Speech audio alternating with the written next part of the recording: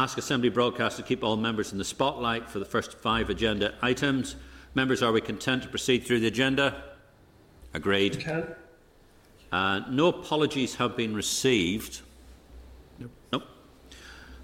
Anybody aware of any apologies? Pat? Matthew? No, I'm here. Okay. Sorry, Chair. Are you asking me for Matthew? Yeah, no, I'm asking if he's been in contact with you. Yeah, he is. He is making it today. Sorry, sir. Yeah. Okay, righty home. Declaration of interest. Mind members that are obliged to declare any relevant financial or other interests at each committee meeting as applicable. There is an item of interest that I am declaring an interest in the closed session at the end, of which I will be asking the Deputy Chair to chair the meeting at that stage of the proceedings for that. Move on to the next item of business, Chairperson's business. You'll be aware of the written statement from the Minister, and you'll have seen the press release that came out today, I think at 11:30. The Minister has issued a written statement advising of further allocations to 2021, and this is at page 3 of the table items. The Minister advises that HM Treasury is not to permit, I say again, not to permit carryover flexibility in respect to the $200 million which has been received by the Executive just before Christmas. After allocation, he advised that around $250 million in resource, $10 million in capital and around $56 million in financial transactions capital remain to be allocated. I'm asking members to note the statement. Says this agreed? Agreed. Agreed. Moving on to the victims' pension. It's understood that the Secretary of State has agreed to meet the Executive Ministers in respect to the payment of the Victims' Troubles Pension Scheme. I'd like to seek members' agreement to write to the Minister seeking clarification as to whether any unspent resources from 21-22 can be used to pay for this scheme. Just so that we're aware, I have written separately, not in my role as the Chairman of the Finance Committee, but I have written as leader of the Ulster Unionist Party both to the Finance Minister and to the Secretary of State, and our Justice spokesman has written to the Minister of Justice. Obviously, we haven't seen any bids or any allocations bids, and the figure of 28 million that has been quoted in the social media, I think, by the Secretary of State, I am not aware of where that's come from, because I haven't seen that in any sort of bids coming through, either from Justice or indeed from the Minister of Finance that he's brought through. But if you are, Jim, if you are content, I think I would like us as a committee to write to the Minister to seek clarification as to just whether unspent resources in 21-22 will be used to pay for the Victims' Pension Scheme. Sorry, Jim, go ahead. Yeah, should we not also be inquiring of the Minister? Presumably he will now amend the draft budget, and when are we going to see that, and how does that affect the programme and the timing? Indeed. And I think there's another item in the agenda where we're coming up. We'll be discussing about the budget process and issues around accelerated passage. So maybe, Jim, you'd be content to take that then, because I believe there'll be an action to come from us from that, where we may consider writing both to the Speaker and to the Minister to inform them of our concerns of where we are in this budgetary process. Are we content to write to the Minister seeking clarification about unspent resources in 21-22 to be used to pay for the Victims' Pension Scheme? Are we content? Absolutely. Great. Chair. Sorry, Chair. Philip, go ahead. So, yeah, I just would be keen to see the wording of the letter, given the fact that you did say that the British Secretary of State has long last agreed to meet ministers with regard to this issue. So, I mean, obviously, I don't want to prejudice the outcome of that meeting, but I think in the letter that you're writing on behalf of the committee, the word "could" maybe should be used rather than "should." I mean, because obviously, as you're well aware of, there is the disagreement about who actually pays for it, whether it comes out of the budget here or whether it's the British Secretary of State. And I would imagine that the executive members will be at that meeting asking the British Secretary of State to come up with finances to pay for this. I'm content to put the word "could" in, but we'll circulate the letter in draft anyhow as a normal procedure. We'll probably do that tomorrow, so you'll see that, but I want to get it off fairly quickly. Chair, sorry, go ahead, Paul. Sorry, and I apologise for being late there and missing the conversation that you've just had and countered on this. This goes back to the issue I raised, I think it was last week or the week before, with regards to the issue around why was the pressure or the bid from the Executive Office, I think of 21.3 million, if my memory serves me right, why was that not picked up and allocated and inserted into the draft budget? Now that we have this ruling from the appeal court, what are we going, as Jim has alluded to, when are we going to see that now incorporated into the draft budget for next year? But then the issue I raised also, and I raised it with the Justice Committee, I raised it in the Justice Committee with the Justice officials. What can we do with the money that may well be returned to the Treasury this year? And if that goes back to Treasury, that becomes Treasury's money. So if we can then hold that, then you could argue, well, that's actually Treasury's money that we will use to furnish then commence the pension. So it's the three aspects. When is it going to be in the draft budget? Why did you refuse the 21.3 million pressure the Executive Office had alerted you to? And how are we going to try and save or restore some of this money that we could well be handing back? Speaking as the Chairman, and indeed as somebody who likes to see a bit of exactitude in budgeting processes in Northern Ireland, the other figure that I didn't recognise, and I hate seeing government by tweet, I thought with the demise of a certain US President we'd moved on from that, but the figure of 28 million was raised in the tweet from, I think it was from the Secretary of State, and to do that, and I don't recognise where that figure has come from. That's another area of confusion that I have, because my understanding it was in the region of 21.7. There is a figure in there for £47,000 for setting up of sort of a victims part of a secretariat. There was a figure that was mentioned of somewhere in the region of about £4 to £5 million that was part of that process. So whether that's an aggregation of the whole piece, again, I think we probably need to see some clarity. And please correct me, but I haven't seen anywhere in any bidding process those figures. Yeah, absolutely. I'm willing to be corrected. Has anybody of the committee seen any of those? No. Okay. Yes, Philip. What we'll do is we'll circulate the letter, and we'll move on from there. Next, we move on to next item: cladding intervention. You will have been aware from the news today that our government has indicated it is to meet replacement cladding costs for leaseholders in residential tower blocks over 18 metres in height, and will provide long-term loans for leaseholders in buildings over 18 metres in England. And our government is also to introduce levies on new developments and a new UK residential property tax. And I think they used the words UK residential property tax. Obviously, in view of our investigation and sort of review of the regulations on fire safety regulations as well, and this has been a moving situation. You'll also have been aware, and because it's in the media, the comments by people from Kingspan reference what they knew and what they didn't know about sort of fire safety and fire safety regulations. I think I would like to write to the Minister to seek clarification on whether the payments, as been announced today in Westminster, will be extended to leaseholders in Northern Ireland and the tax to the residential property sector in Northern Ireland, because I think we do need to see clarification on that. Are we content? Are we agreed? Agreed. Northern Ireland. Sorry, go ahead. Through the Chair, it's likely that then Turn would be part of the Barnett sort of allocation. I think it would be, Melissa. But the question is, how do we extend UK residential property tax rules in Northern Ireland? That's the bit I'm not certain about, because I think that's a devolved matter. Sort of residential rating property taxes, so those issues, unless it's been deemed something a bit like stamp duty, I'm not sure, but we do need to get some clarification on that. And I think the sooner we get some clarification on that, the better. Yeah. Sorry, go ahead, Matthew. rates is devolved, but it's not. The technicalities of taxation. It's not technically a property tax. I think I'm right in saying it's not technically a property tax. It is a different type of what's called a rate. Obviously, it's effectively a taxation.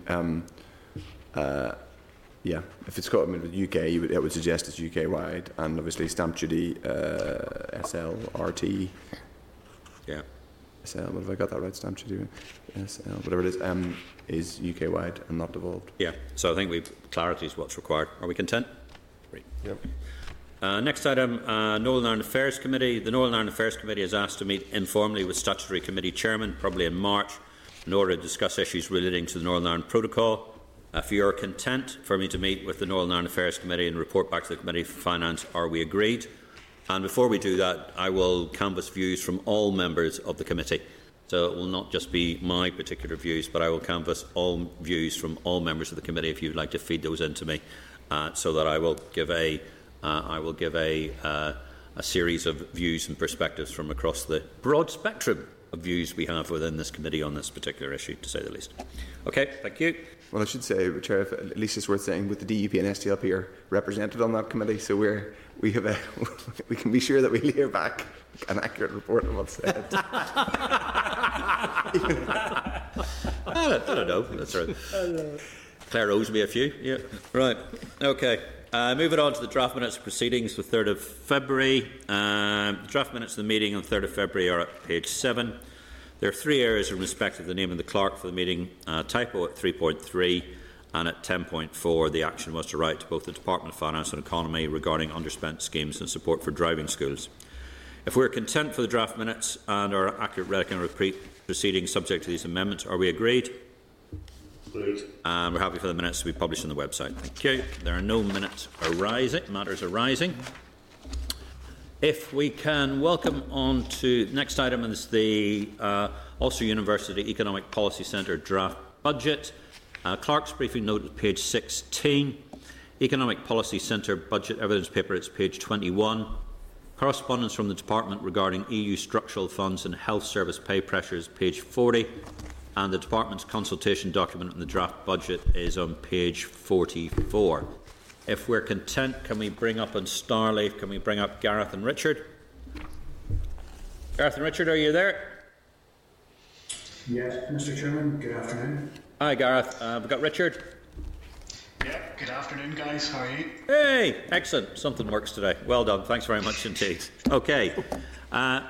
Members, page 12 of the table paper, items which includes a letter from the Minister regarding the establishment of a fiscal council, just so you're aware. Under New Decade, New Approach, the terms of reference and membership of the council are to be agreed with our government, and the Minister is to engage with the Chief Secretary of the Treasury on this. The Minister advises that he is confident that the Fiscal Council can be established before the end of this financial year. Okay, just so you're... This financial year? This financial year. So when did we receive this? This is tabled papers. It's at page 12, tabled items. Yeah.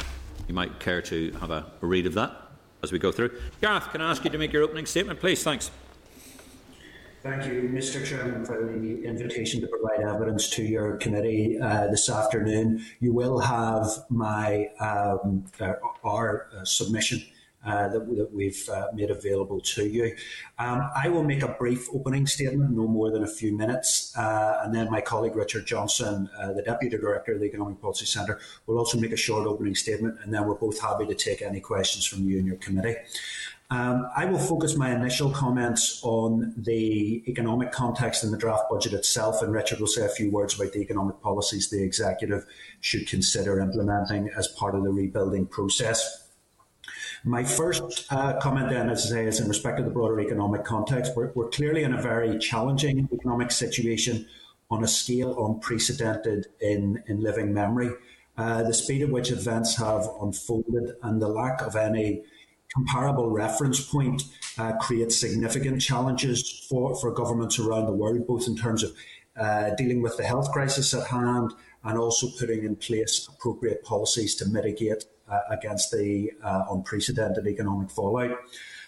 Economic forecasts remain highly uncertain, and estimates of the timeline to recover to pre-COVID levels of economic activity very significantly. For example, as recently as November, the Office of Budget Responsibility estimated it would take until Q4 2022, so the end of next year. But then just last week, the Bank of England produced a very upbeat forecast which suggested the UK would return to pre-COVID levels as soon as Q1 2022, so just this time next year.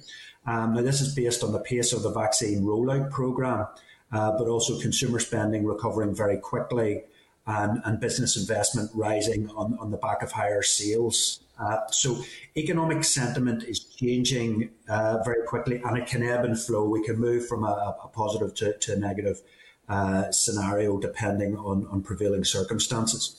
My second comment there is in relation to the change in funding income within the budget between this current year, 2021, and the budget year 21-22. As I'm sure you and your members will be well aware, the largest source of income comes through the Northern Ireland Block Grant in the form of resource DEL, so for operating or running costs, capital DEL, and financial transactions capital, which is for loans or equity investments to the private sector. Overall, this settlement is flat. It increases by just 0.13%.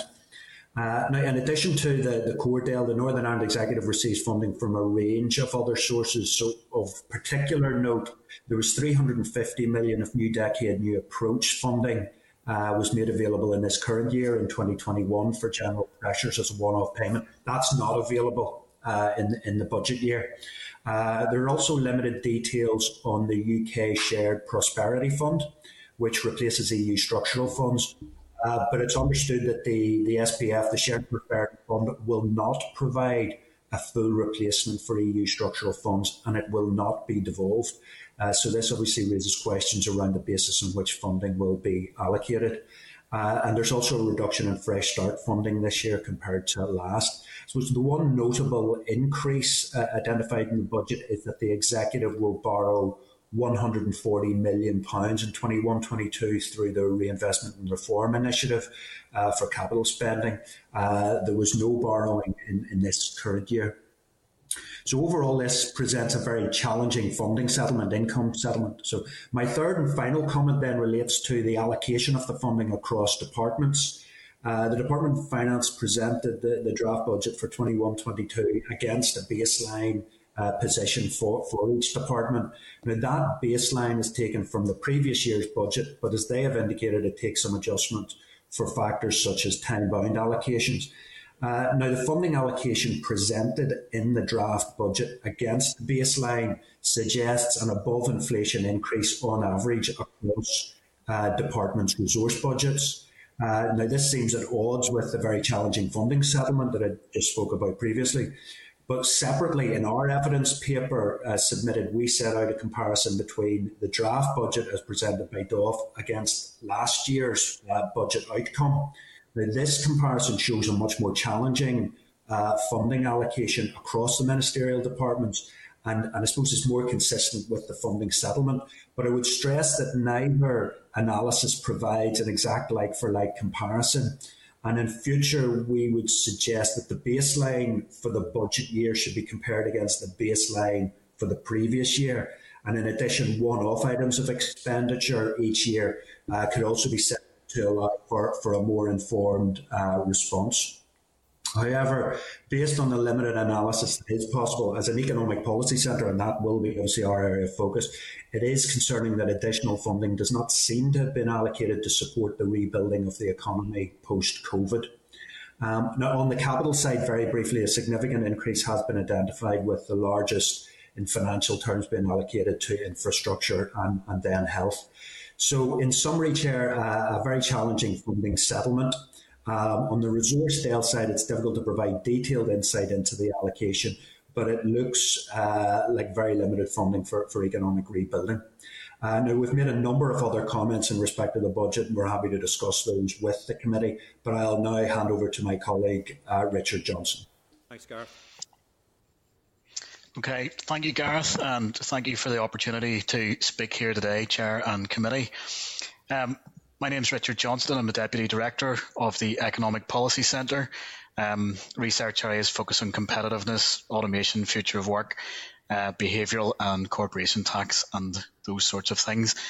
So as we look at the budget as it's presented, as Gareth says, it's certainly a challenging funding statement, but also it's worth bearing in mind the context in which it's set.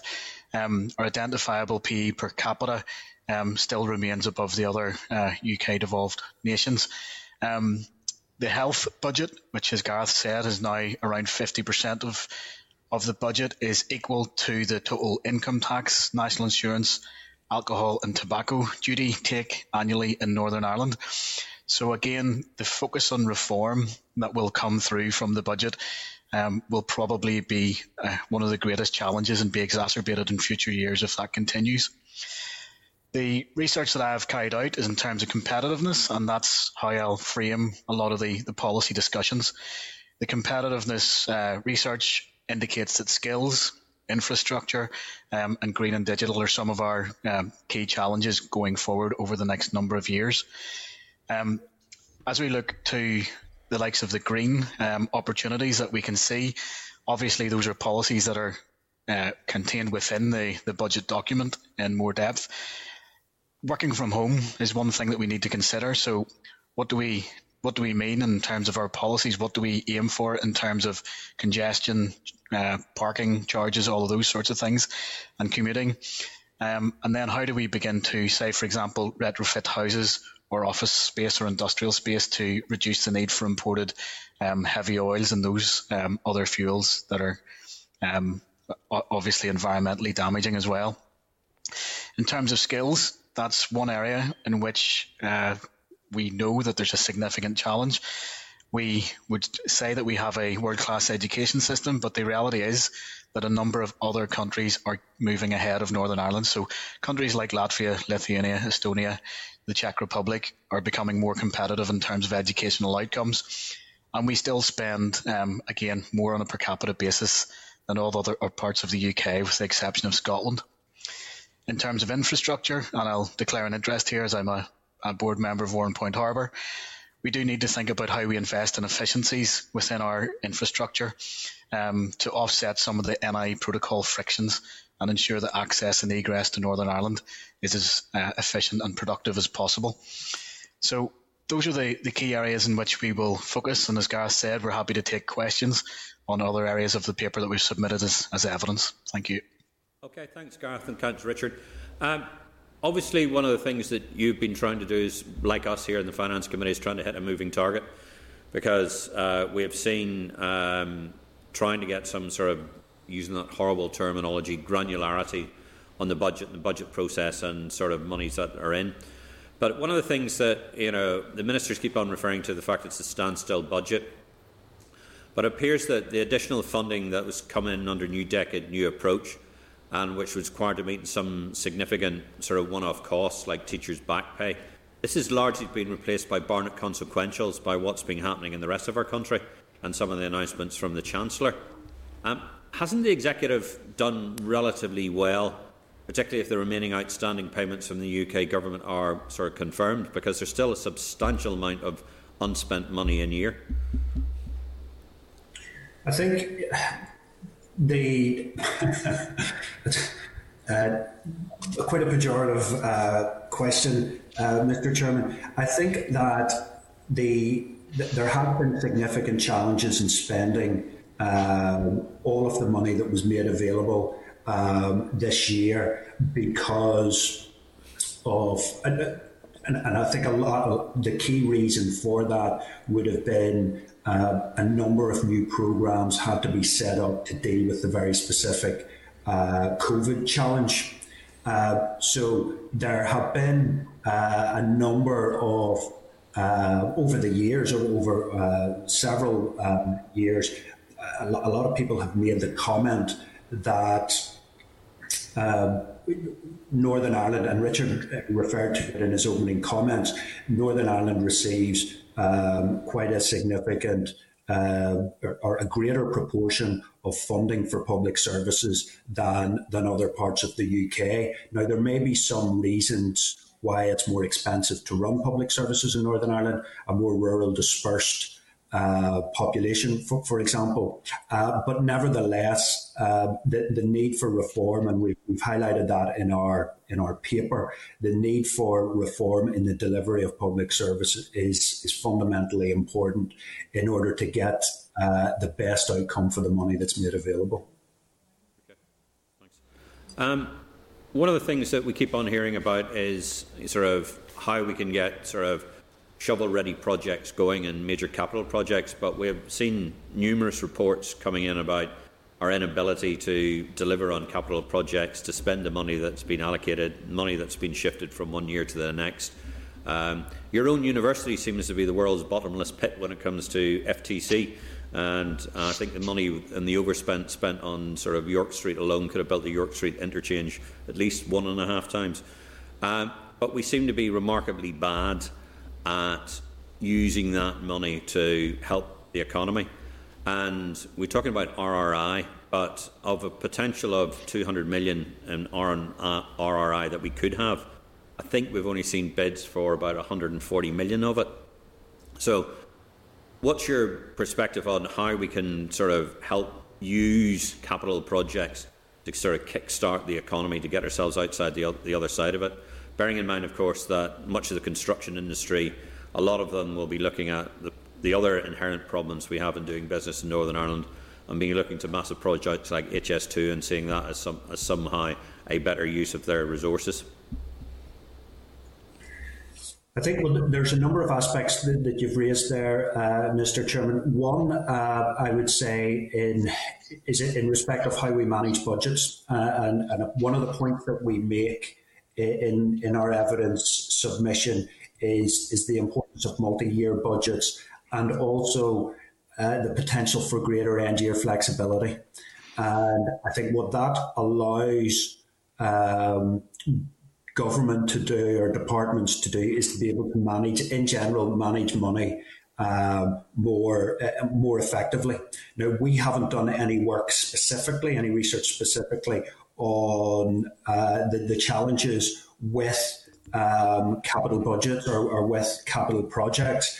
But you're absolutely right in that it does appear to be an issue of within Northern Ireland in terms of taking forward capital projects and getting them off the ground. Now, there is perhaps, and maybe there's a role for an independent fiscal council here who should be looking, or part of their remit will be to look at how effective government spending, how effective government is spending its money. And given the importance of capital spending and a world-class infrastructure to make your economy more competitive, being able to get the maximum outcome or output from your capital spend is important to achieve. May I just add to that, Gareth, as well? I was a part of the advisory panel on infrastructure earlier in the year, and a lot of the evidence that we captured from over 100 stakeholders and interested parties focused on the long-term nature of strategic planning and how bringing into Northern Ireland the experience from some of those infrastructure panels that were in place across the world could actually help. So there certainly is the potential there for bringing in other people from outside Northern Ireland. As an economist, we would always focus on saying now is the time for government to be spending on those shovel-ready projects and making sure that government fulfills some of that consumer spending gap that exists at this point in time.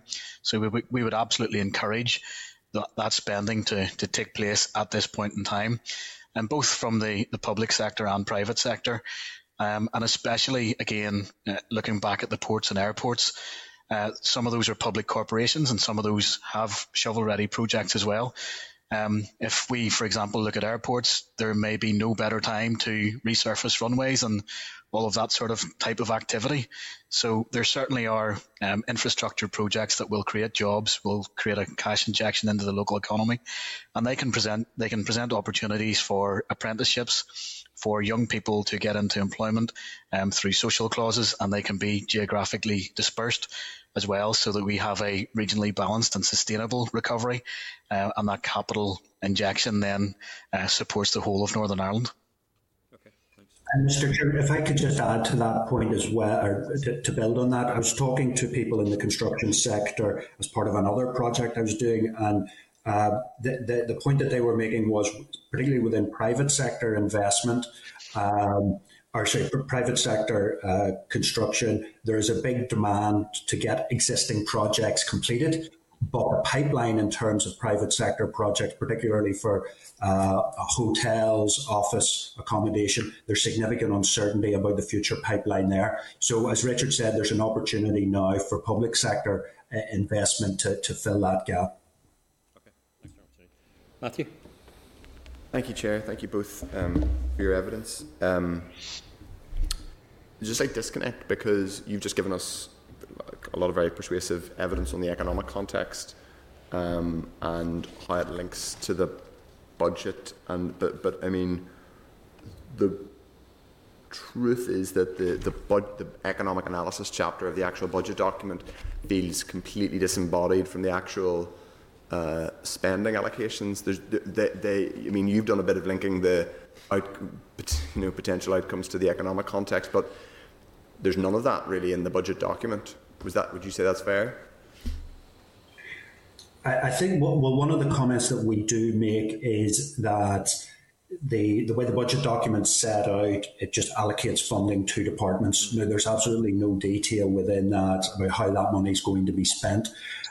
Within our evidence paper, I think it would be very helpful to have funding allocated along the PFG, Programme for Government Priorities.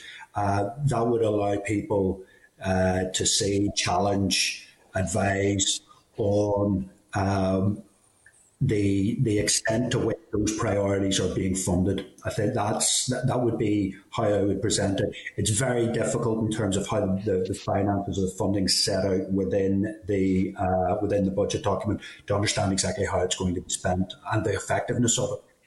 And I guess further that there's very little sense of prioritisation. And you've said, I sort of will infer from what you said that to me, the economic chapter at the front of the budget reads like there's nothing wrong with it per se, but it could be describing the weather in terms of how related it is to the rest of the document. But what you're also saying is basically there's no clear link between spending allocations and PFG outcomes, though there are in some of the chapters references to the now 5-year-old draft PFG from 2016. Do you have any sense of why those are included? Is it just departments have continued to use them as placeholders, just in the absence of something more updated? I think they're waiting for the PFG to be agreed, Mr. Chairman. Yeah. Sorry, Richard, did you want to come in there? I don't know if you... Yeah, I think if we go back to, again, the framework that competitiveness can give us, if we look at the drivers of competitiveness in terms of education, R&D&I, infrastructure spend and all of that sort of stuff, which then boosts productivity, and we have a larger private sector which will hopefully then fund, better world-class public services and can also drive better environmental and social outcomes. That does give us a good framework with which to link from the expenditure inputs through the environmental factors and activities that take place and into the outcomes for society that we're trying to target. But again, that's a slightly different exercise which is beyond the budget document. I think the other thing that your comments bring to the fore is how we can focus on the areas in which we need to engage most. Competitiveness will give us a bit of a roadmap in terms of where we need to focus most resource and most of our attention in order to catch up with other nations. But we also should be looking at an objective needs-based assessment of spend. So where are the areas in which we are relatively over-provided or relatively under-provided, and how we can move resources around. Again, if we look at the areas in which we do least well, so say, for example, some of the services in which we get the least good outcomes, would we be willing to stop spending on, say, the bottom 10% of programmes and reallocate that into other activities? Certainly the programme evaluation framework that goes on within government should help in making those decisions, but you're back to getting good quality evidence in order to drive forward those better public expenditure decisions for the benefit of society in the longer term. There's also been a lot of evidence, or there's been a lot of analysis suggesting that Northern Ireland is one of the regions that will be where basically the economic impact of COVID will be worse. And that was, we were talking about how long it would take us to get back to where we were pre-last spring. Well, I suppose there's a long-running debate about how long it took us to get back to where we were pre-autumn 2008. Can you say a little bit about that? Because it seems like there is, in addition to all the other, all the other existing challenges around skills, Brexit and the protocol, everything we have to deal with there's just this inherent thing, which is, it looks like we and our economy is going to suffer more than other places from COVID. Yeah, I'll take that initially then, and I'll let Richard follow on.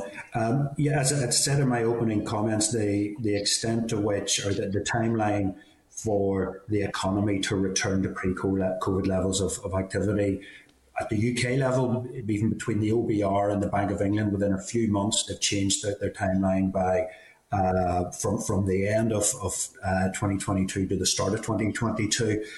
So it is a very dynamic forecasting environment, let's put it like that. So there is a high level of uncertainty in terms of how long it would take for Northern Ireland to return to the Q4 2019 levels of economic activity. There's greater uncertainty again, but it will inevitably take a longer period of time, 12 to 18 months, possibly longer. You're absolutely right in what you say. There is significant debate about whether or not the Northern Ireland economy, from a GVA perspective, has even did ever go back to its 2008 level of economic activity, depending on which measure you look at. But one of the things that we have been, we as an economy have been poor at, is in recovering from economic setback at the same pace as a lot of other developed nations or regions. And I'll turn over to the people to give someone else a chance in a sec, Chair, but one specific, and this is difficult because this is so, like, every economist in the world is obviously struggling to accurately forecast, but is doing their best to analyse potential factors. One of them is, in your paper, you talk about, we basically have a low business churn rate. It would seem obvious that one of impact of COVID is going to be a possible chill effect on business starts for obvious reasons. Basically, if you have a black swan, a once-in-a-century black swan event, which is shutting down lots of small businesses for an undefined period of time, it will inherently make it a lot less attractive to say, I'm going to go and start up a small shop or whatever it is. Are we particularly exposed to that? It would seem that we are, given we already have a relatively lower level of entrepreneurship here. We do have a significant number of, we have a relatively high number of micro businesses and sole traders, etc. But a lot of those are more established. But we seem to have a lower level of micro business starts and entrepreneurship. Is there a concern there that will be damaged in a kind of structural way? Yeah. I think it's worth noting that the self-employed have been more impacted than the employed, particularly because the employed have been supported quite well through the CGRS scheme. At this point in time, you can see that the Labour Force survey data indicates that the reduction in self-employed and the move into unemployment and inactivity is relatively higher than those from the employment side. It is a concern. We have always had a lower level of business starts. We have a very low level of churn. So we don't have what's called that creative destruction, Joseph Schumpeter's theory, where the least competitive exit the market, and that increases the average overall. And that's effectively what I was talking about in terms of the policy framework as well, probably removing the bottom 5 or 10%.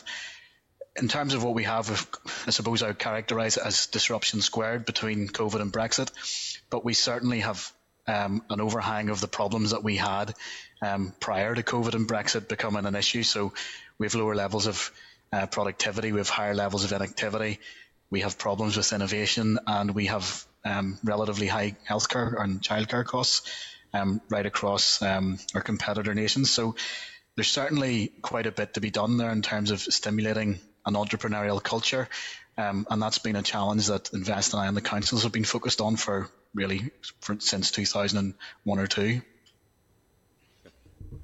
Okay, thanks very much indeed, Matthew. Just a very quick one, just before I ask Jim Alister to come in. You said one of the issues was, of course, is that none of the budget is actually linked to any of the PFG activity. Yet here we are in a situation where we've got this draft budget before us, and the PFG we're supposed to be working to is not even due to be sort of reported in April, and they're still asking evidence for it. So is there not a significant disconnect between sort of the budgetary process and the PFG, and does that not indicate there's something more fundamentally skewed about how we are trying to do budgeting and governance here in Northern Ireland? I think, Chair, the approach that they've taken, it's the same approach that has been taken year on year for several years. And I suppose there's an opportunity now with an Assembly, a Finance Committee in place who can provide the appropriate challenge to perhaps change how some of the decisions are made and how some of the information is presented, because I think that there is a desire to see from a democratic electoral point of view for the voting public to see how funding is allocated to the priorities that they and their political leaders care about most. Okay, thanks, Karen. Jim? Yeah, good afternoon. Is the Irish Sea border helping or hindering our economy? I think clearly we're early days into the operation of the Northern Ireland Protocol. It's quite clear that there are some significant issues with the operation of that protocol that are detrimental to the local economy. I think that what we have to hope for is significant effort on both sides, on both the UK and the EU side, to reach an agreement in the operation of that protocol that limits friction or checks to those that are absolutely necessary and do not harm the economic, social, cultural fabric of Northern Ireland in terms of its links north, south and east, west. Have you read the NI manufacturing report? I haven't seen that, Chair. Well, I think when you do, you'll see just how devastating it could be for the manufacturing sector, who of course rely so much for the provisions from a GB of goods and raw materials coming in. So one wouldn't have to be an economist, would one, to know that if you fetter the trade with your biggest market and supplier, you're doing inevitable damage to the economic growth in the region of Northern Ireland. Does that not simply follow as logic? Yeah, Mr. Chairman, I agree that it's having a negative economic Can you impact. quantify that? In terms of, I don't have the exact numbers to hand, but in terms of north-south compared to east-west trade, imports from exports to the Republic of Ireland are in the region of £5 to £6 billion a year. East-west trade, the similar figure for east-west is about 16 to 17 billion. So there is a very, very significant east-west trade ongoing, and we need to minimise the friction in respect of that. But the very provisions of the protocol require friction, do they not? I'm for frictionless trade. I'm not defending the protocol.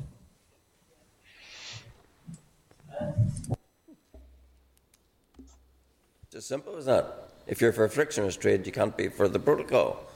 It's a friction machine. Or Brexit?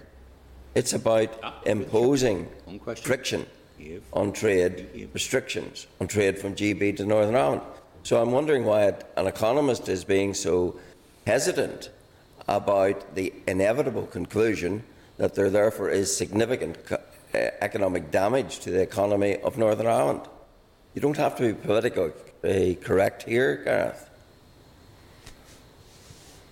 Mr. Chairman, it wasn't my intention to be politically correct, and I'm not suggesting that any of the friction or the Northern Ireland Protocol as it's currently operating is good for the Northern Ireland economy. It's not. What I am suggesting, I recognise that there, given the nature of where we are, there is a need for some mechanism that facilitates Brexit. And what I would call for is that the Northern Ireland Protocol is implemented in a way that minimises those frictions as much as possible. But I agree with the point that in terms of how it's been operated at the moment, it is having a detrimental economic impact. And things continue. What you've been saying is just a contradiction. You cannot implement the protocol in anything but a friction-causing way. If you remove the frictions, then you remove the protocol, and vice versa. I think, Jim, you've made your point. Okay, I had one other question. I wanted to ask Richard, you gave us some figures about what our spend on health equated to in terms of tax take. Would you just repeat those for me? Health is in around 50% of our budget in Northern Ireland, and that would equate to our income tax, national insurance, alcohol and tobacco duty tax take. From Northern Ireland? Yeah. That's figures published by HMRC. So, in terms of what we spend on everything else, the other half of our expenditure, the other half of the block grant? 12 billion. Sorry, Jim. Yeah. We spend about 12 billion per year in terms of the departmental expenditure, but overall in Northern Ireland this year, I think we spent in around 28 billion. Now that includes the AMI, the annually managed expenditure that comes in to fund pensions, benefits and all of that sort of stuff that's dispersed by the Department for Communities, and then also the monies that came in through the CGRS, the Self-Employed Income Support Scheme, and C-bills and B-bills and those other UK-wide supports. So just looking at the broad figures, we would estimate that we've gone from around 24 billion the year before to around 28 billion this year. So it's a significant increase. The departmental element that we have control over in the departmental budgets and resource DEL and capital DEL is about 12 billion. And the rest of that then is funded through, obviously, the Barnett formula. The fiscal deficit, according to the ONS methodology of calculation, could increase from around 10 billion to easily to 13-14 billion this year in Northern Ireland. And I realise there are different methodologies and different elements which may or may not be included in those, but that's just a back of the envelope version of the ONS. In straightforward terms, our annual expenditure of 28 billion, including AMI, there's a shortfall there of how much? Well, potentially this year because of the increased COVID spending and the reduction in activity leading to a reduction in tax, it could be in the region of 13 to 14 billion, going up from 10 billion in previous years. Does it fill you with any confidence that we have a finance minister who's told it's somewhere under 3 billion? Yeah, well, I suppose that's the point that I'd made. There's an Office of National Statistics definition of the fiscal deficit, and there's other definitions which then exclude things like national programmes like defence and things like that. So there are different ways to calculate the deficit. There are different views on that, and I suppose we have to take all perspectives into account when we're discussing the public finance regime. Thank you. Thank you very much indeed. Gemma? Yeah, thanks, Chair, and thanks, Gareth and Richard.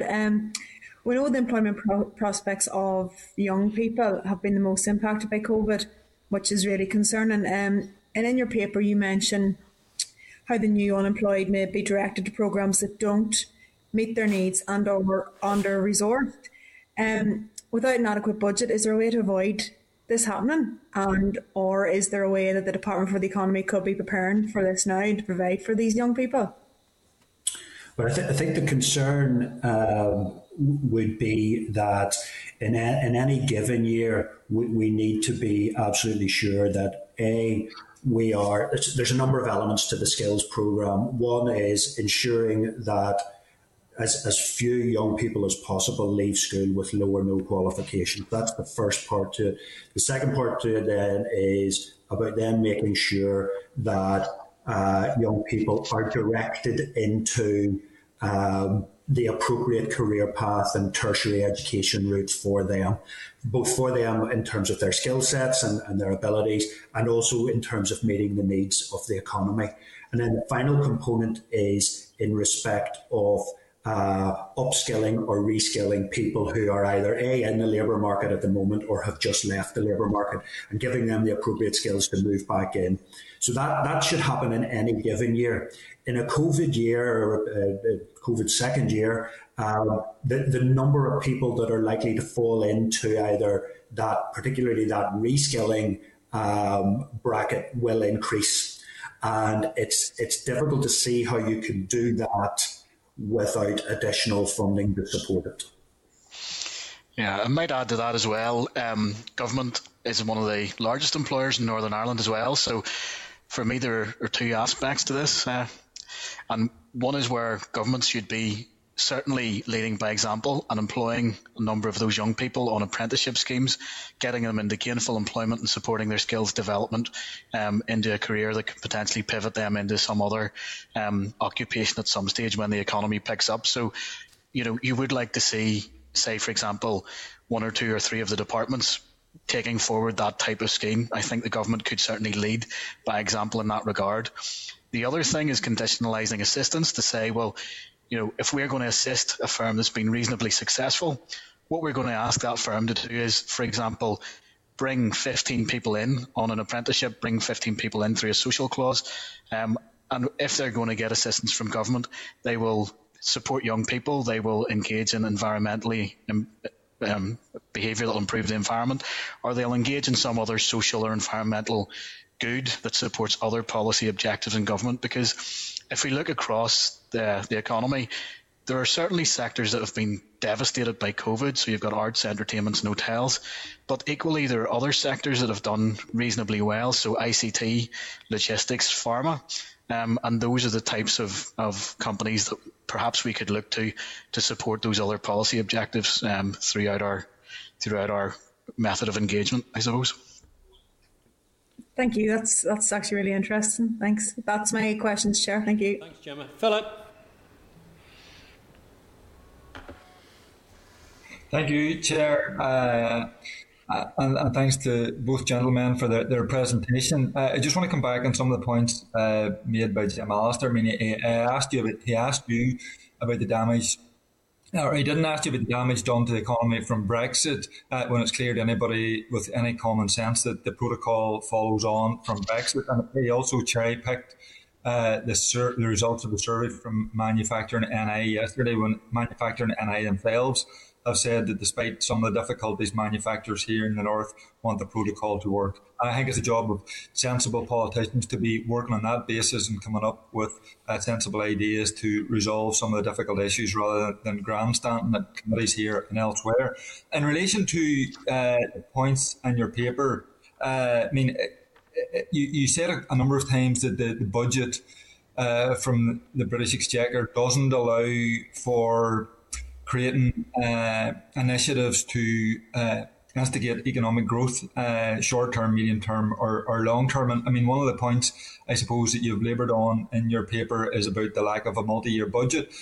So could you maybe just go into a bit more detail in terms of, in your opinion, the impact of not having a multi-year budget will have on the executive's ability to plan long-term economic recovery? And then secondly, in terms of the Federation of Small Business, and their submission, they praised the Minister for his efforts supporting business trying to recover from COVID, particularly in terms of rate relief of certain sectors and a freeze on the regional rate. Do you think these policies are a sensible approach if we want to restart our economy once COVID eases off? Thank you, Mr. Chair, for those two comments. Firstly, on the multi-year budget point, yes, we are certainly recommending that multi-year budgets allow large organisations to plan and make strategic decisions beyond the next 12 months. In respect of the Treasury decision, I understand that it was the Treasury's intention to run multi-year budgets, but given the significant uncertainty around COVID, running a budget beyond the next 12-month period was seen to be too uncertain. And that approach is not unreasonable. But what I would say, given that we are running just a one-year budget, well, we should be trying to move to a multi-year budget as quickly as possible. But as long as we are operating a one-year budget, departments and Treasury should be facilitating as much end-year flexibility as possible to ensure that there isn't this dash to spend money as we approach the end of the year in areas that may not deliver maximum value for money, rather than hand it back. And I understand that temptation. So it would be, yes, let's go for multi-year budgets, and I do think that's Treasury's intended direction. But for a period of time that we don't have that, we should have end-year flexibility, or greater end-year flexibility to facilitate moving money from one year to the next. In terms of your second piece, I think was you had talked about non-domestic rates relief, and the committee will be aware that I did some work for the Department of Finance in respect of rates relief earlier in the year. And certainly in terms of some of the follow-up work that I have been doing, it has been seen as critical and fundamental to allowing large numbers of firms to stay in business, and without it, they would have they would have had to close the doors, and unemployment would have increased accordingly. What I would say is I see rates relief as being primarily in the aiding survival of businesses, rather than forming the plank of a building back better strategy and economic recovery strategy. So it's one of the life support measures rather than sort of the longer term strategic policies for the economy moving forward. Yeah, I think now is actually the time to be considering much more targeted support. So, for example, as Gareth said, what we were looking at was a survival and a viability set of policies that were in place. Now, as we look towards hopefully the vaccine working and beginning to claw our way out of the recession and back towards recovery, I think it is time for much more targeted support to look at those sectors that are in significant difficulty. And that might mean lobbying for an extension of CGRS on certain sectors, for example, arts, entertainment, hospitality and restaurants, and then the rest of the economy going back to something that is more or less normal. In terms of digital supports, again, certain sectors of the economy have done incredibly well, and that raises the question of how do we fund our public services as well, and do we begin to look at the fourth industrial revolution, consider our rating system, and look at perhaps and I know it's been discussed, a digital sales tax in order to fund those and support those sectors that have been critically damaged over the last number of months. So I think as we move out of the situation that we're in, it'll move towards demand stimulation and market access rather than sort of life support, as we would see it for the business space. Okay, thank you. Pat?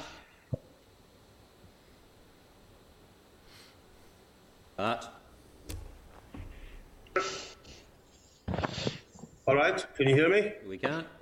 Yeah. Thanks very much, and thanks very much, Gareth and Richard, for your presentation. And I suppose what I was trying to look at there at various stages during the last financial year, the departments have struggled to get rid of all of the capital money.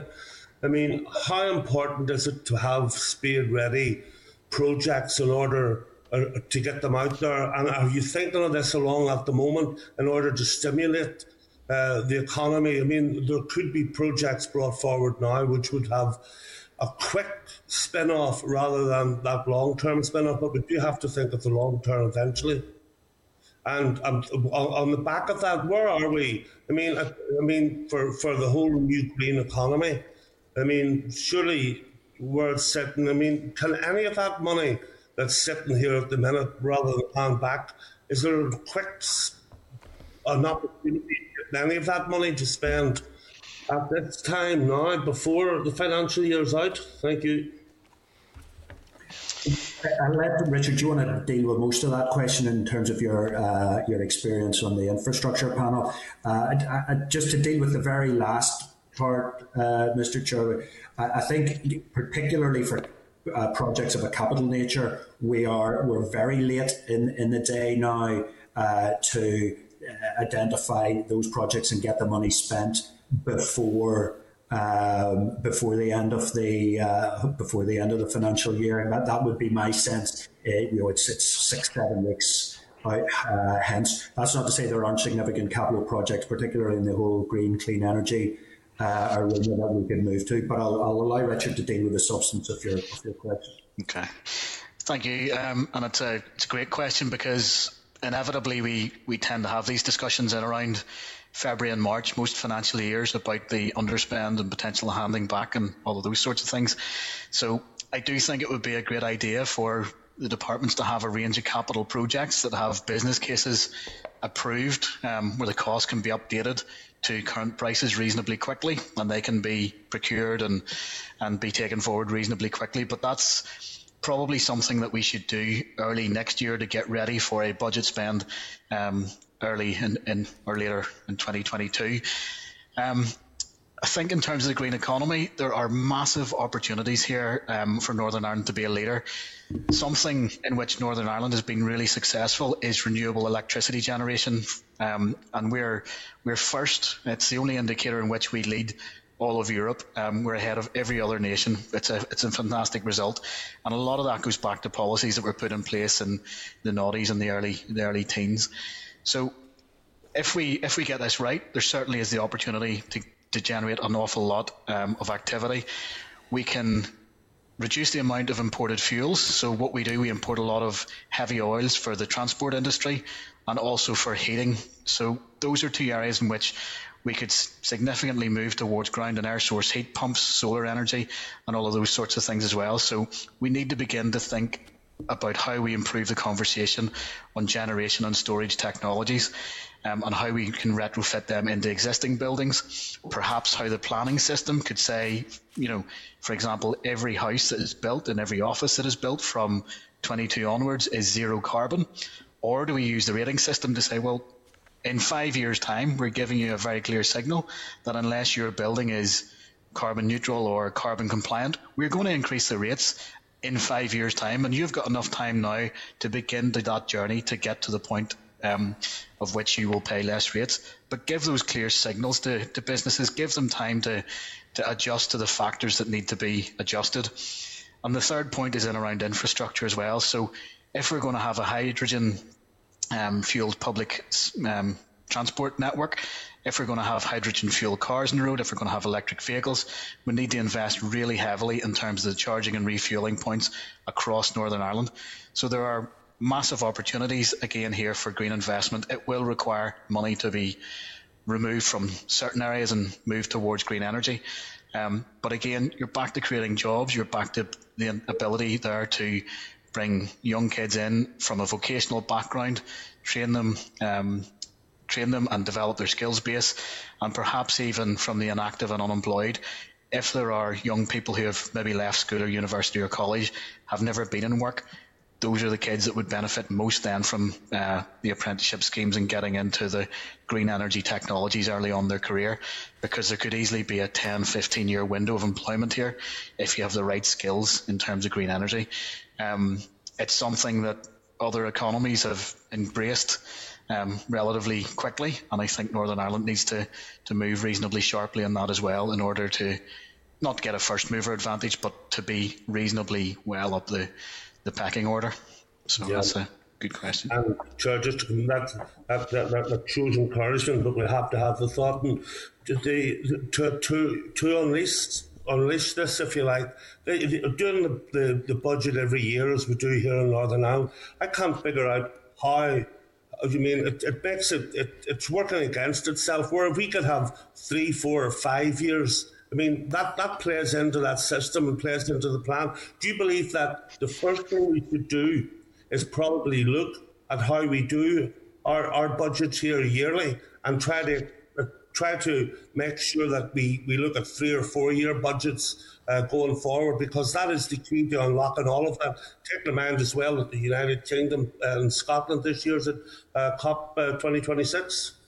Yeah, I think if we could align the programme for government from the next election cycle, so once the elections are complete and the ministers are in place, if we align the programme for government and the budgets across the next executive timeline, that would be a fantastic improvement in terms of giving security and length of sight to those officials that are working with the budgets right across the piece.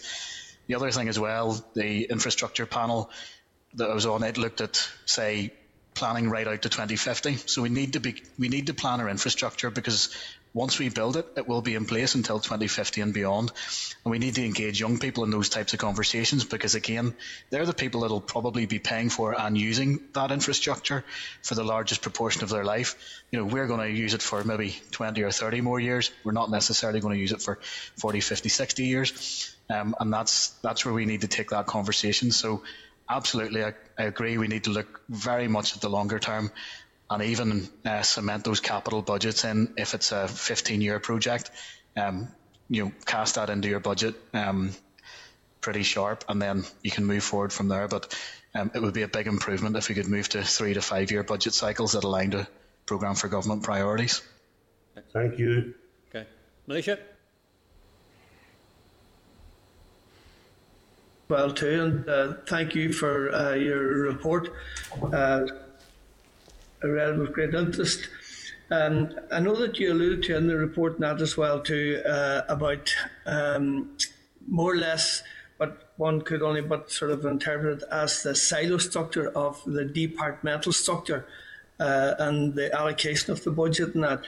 And that not lending itself quite possibly then to addressing what would have been seen as elements of the programme for government, and I think there in particular, again too, in terms of employment and so on, and is a much more sort of interdepartmental type structure or approach needed in that respect in order to be able to successfully address the elements of a programme for government. I think, Mr. Chairman, yes, in short, because in order to deliver an effective programme for government will require cross-departmental working. And if we have, and when you have cross-departmental working, that will require this.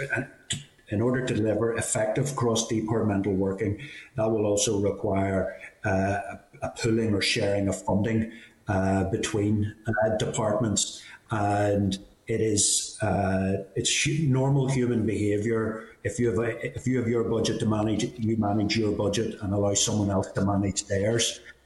So it is a challenge. It's not something that's easy to do, and I wouldn't want members to think that there was some easy win out there that just wasn't happening.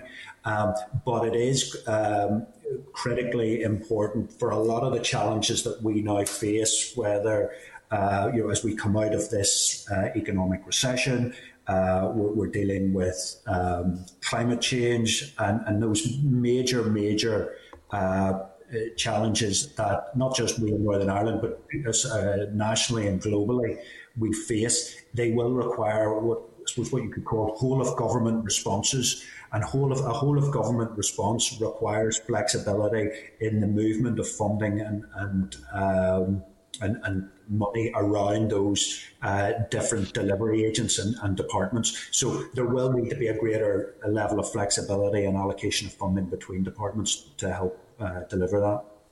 Yeah, thank you. In addition, just the shared prosperity fund, not likely to replace all of the benefits that we previously received from the European Union. And how do you think is that likely to impact on the overall development of the economy here in the north of Ireland? That's a very difficult question to answer. Maybe Richard might have a comment, but until more detail comes out on the SPF and the Shared Prosperity Fund, it's going to it's very difficult to provide a comment on that. Clearly, there is, well, not clearly, but it's certainly all the indications are that the amount of funding overall through the SPF will be less than was made available to the UK through UK structural funds. So that could change how the UK spends other money and how they allocate money across the departments that would have historically gone to the European Union. As the net contribution, because remember the UK contributed approximately £10 billion a year more to the European Union than it received, and it's what the UK government wants or chooses to do with that additional funding. Are they going to use it to reduce the deficit, or are they going to spend it on public services? And if they spend it on public services, then money centrally through the Barnett formula will be allocated through the block grant.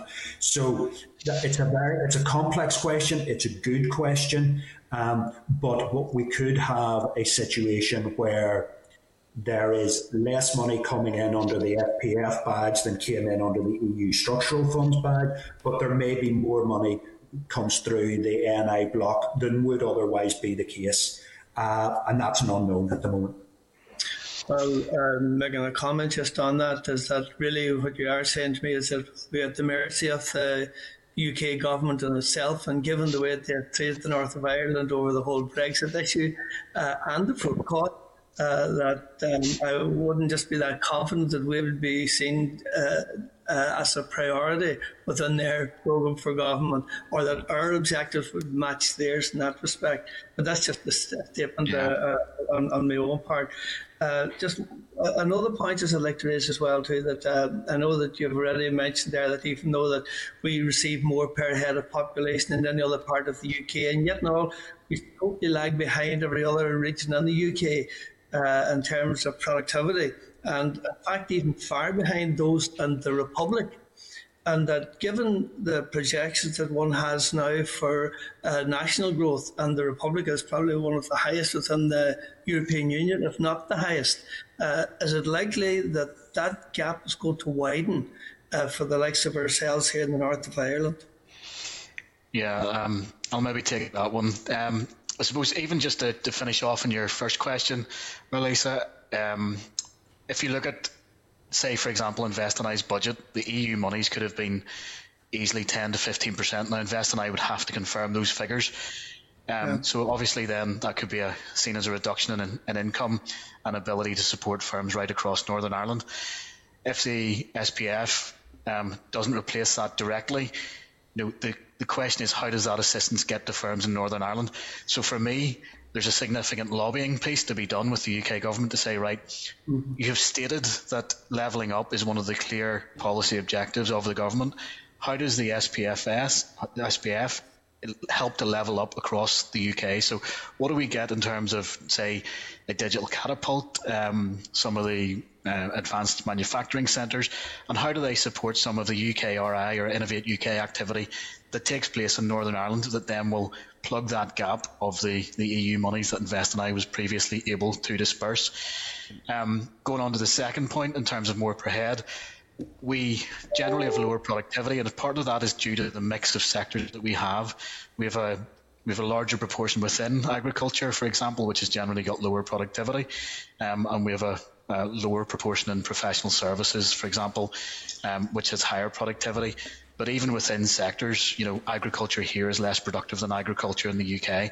So what we need to look at is digitization and automation, and how do we begin to bring some of those technologies to bear right across the all of the sectors in Northern Ireland. That's something that obviously Invest NI is looking at quite heavily, and Manufacturing NI are working with them on that as well. Equally, in terms of the public sector, we have been spending probably more per capita for slightly less good outcomes, and that's what comes through in the competitiveness research, is that we've been spending a lot on public services. Our outcomes are not just as good as we would like them to be in terms of literacy, numeracy, all of those sorts of things. Now, we are actually a very happy nation where it's quite a good place to live. We have good environmental credentials and all of that, so it's certainly not all bad. But there are areas in which sort of education and healthcare, especially, that we need to begin to look much closer at our outputs for the spending that we make and work out how we can best spend those pounds. So it's back to the reform point that I think Steve made earlier in the conversation. Yeah. But I'll just come back on that point again about that gap. Is it likely to widen in terms of, we'll say, productivity and opportunity that seems to exist even in the Republic of Ireland, our next door neighbour? In every respect, we lag far behind them. Yeah, and I think the answer to that is unless we begin to change what we do, we shouldn't expect that the results will be any different. So that for us, certainly in the policy centre and the discussions that we're having, is absolutely key, that we step up and we begin to make those policy changes that make a real difference and close those gaps in the future. Okay, thank you. Thanks, Mr. Paul. Yes, thank you. Just a comment by way of the economy piece around the renewable energy aspect. Whilst it is correct to say that we top the league for wind generation and renewable generation, we have paid for it. 70,000 businesses have paid for it. Most of the heavy industrial users are paying the most expensive electricity in Europe. And we also top that league table, usually competing with Italy with regards to the highest charge for industrial energy. So it's not all good news with regards to that. We also have a system operator that's not functioning properly. We also have a wholesale market that's stumbling, and we have a system that's even in its infancy is starting to creak and crack with regards to amber alerts and costs. So it's not all good news on the economic front with regard to renewable technologies. I would worry about putting some sort of pressure on businesses to adapt property, some sort of financial penalty-wise, whenever they already pay substantial amounts with regards to network costs on their energy bill. So I think that would be a non-starter. It's one thing paying for an incentive scheme to generate more electricity. It's another thing penalising businesses whenever they've paid through the nose already. So I would certainly worry about that. Any comments there on that? Yeah, I'm happy to take that. I've made the comments, so I think it's fair for me to answer that one. Electricity is something that is not very competitive in Northern Ireland. Large and medium industrial users certainly pay some of the higher electricity charges right across Europe. We have to balance that across all of the costs that businesses face in Northern Ireland. So in general, we're quite competitive in terms of rates, in terms of rents, and in terms of water charges, and we also have relatively low labour costs. So there's a cocktail of reasons why firms trade here, and electricity is certainly one of those elements.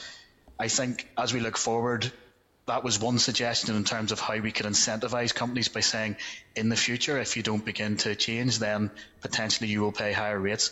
There are other potential options there. You could subsidise them at, say, 30% for large companies or 50% for smaller companies to take forward renewable energy and storage options.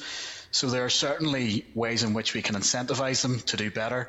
But I also think as an economist, we should disincentivise some bad behaviour as well, potentially, and look at the policy framework around that. So perhaps that's maybe not the single policy frame that would be used, just in terms of the long-term aspirations for rate changes.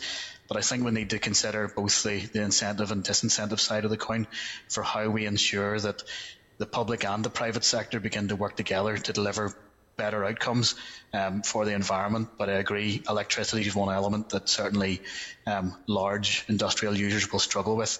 If you look at the decision by the likes of Michelin, electricity costs was one of the key challenges that they faced in Northern Ireland. They were supported, I think, to put in a wind turbine.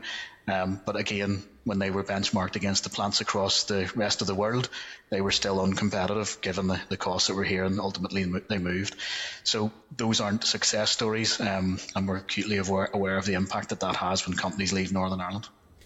Yeah, and you've hit the nail in a company that I would know a lot about, living 2 miles away from it at that time. But yeah, you're quite right in what you say, but most big industrial users and big energy users have adapted through necessity, not through incentive, to try and get their bills down.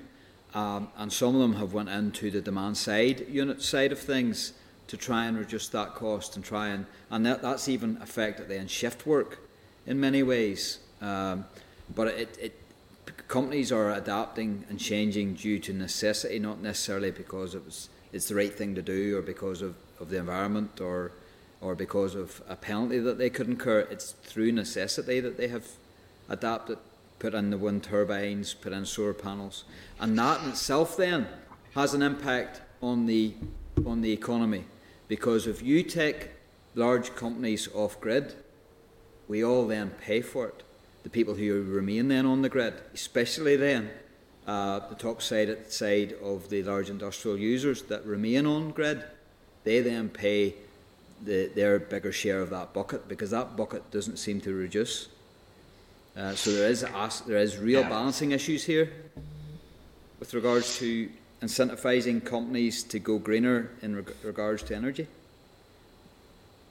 Absolutely, and that's again something DFE I think are working quite hard on in the energy strategy, which I think is going to be brought forward at the end of this calendar year.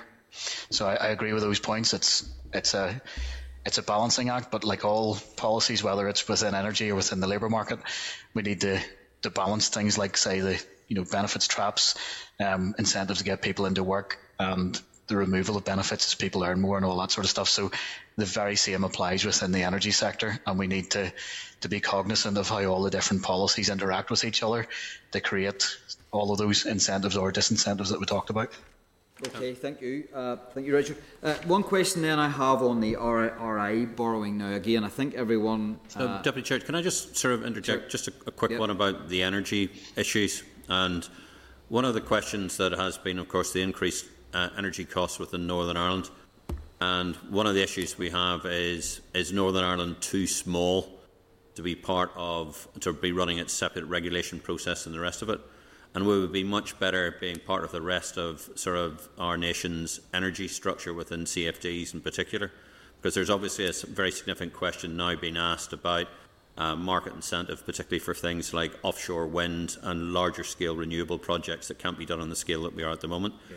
Is the university doing any modelling about sort of the ability of, or sort of the size of the Northern Ireland market vis-a-vis the benefits of being part of a much larger market, indeed sort of being part of the sort of the CFD business that's currently going through, and the new markets that are now going through the rest of our nation? Is there any work being done along those lines? Also, can I add to that? Yes, just certainly. With regards to even interconnection, obviously interconnection in a general sense is a good thing. There's always a balance of how much we pay for it and the economic balance of that. But is the university looking at any sort of further interconnection with GB, but then also Europe?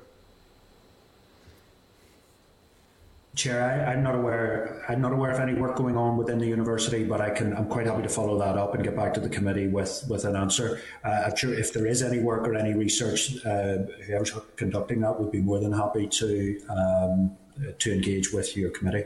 Okay, thanks very much indeed. Paul? Okay. Just on the other issue then about RRI borrowing, I think everyone to a person in this committee had stated, we should be borrowing at this time. But it also struck me when we were all urging the departments to seek out projects to qualify for this borrowing, that I can remember having a conversation with somebody high up in the infrastructure department a number of years ago, and he was lamenting the point that a big block of his budget yearly goes on interest on previous projects that had received the public-private partnership funding or borrowing at that time. It struck me then that if we are going to have this collegiate approach as an executive, Is it right and fair that a department who may well gain advantage from borrowing should then be left to fund the interest solely? Or should that be a more collegiate approach? Yeah, well, I suppose it's correct that PFI and PPP payments will silt up your capital budget within a department. So that certainly is the practical outworking of it. I suppose for me, you would need to consider whether or not that project is it a Northern Ireland good, or is it a specific infrastructure project? Is it an education project? And should the executive have a central interest payment element? So, again, that one's wide open for debate in terms of the pros and cons. It's hard to think perhaps, say, an airport project that would benefit all of Northern Ireland could potentially be something that you would have an NI executive interest payment on. But if it's purely a road, or it's purely a school, or purely a hospital, then there's probably a better argument for that at the departmental level.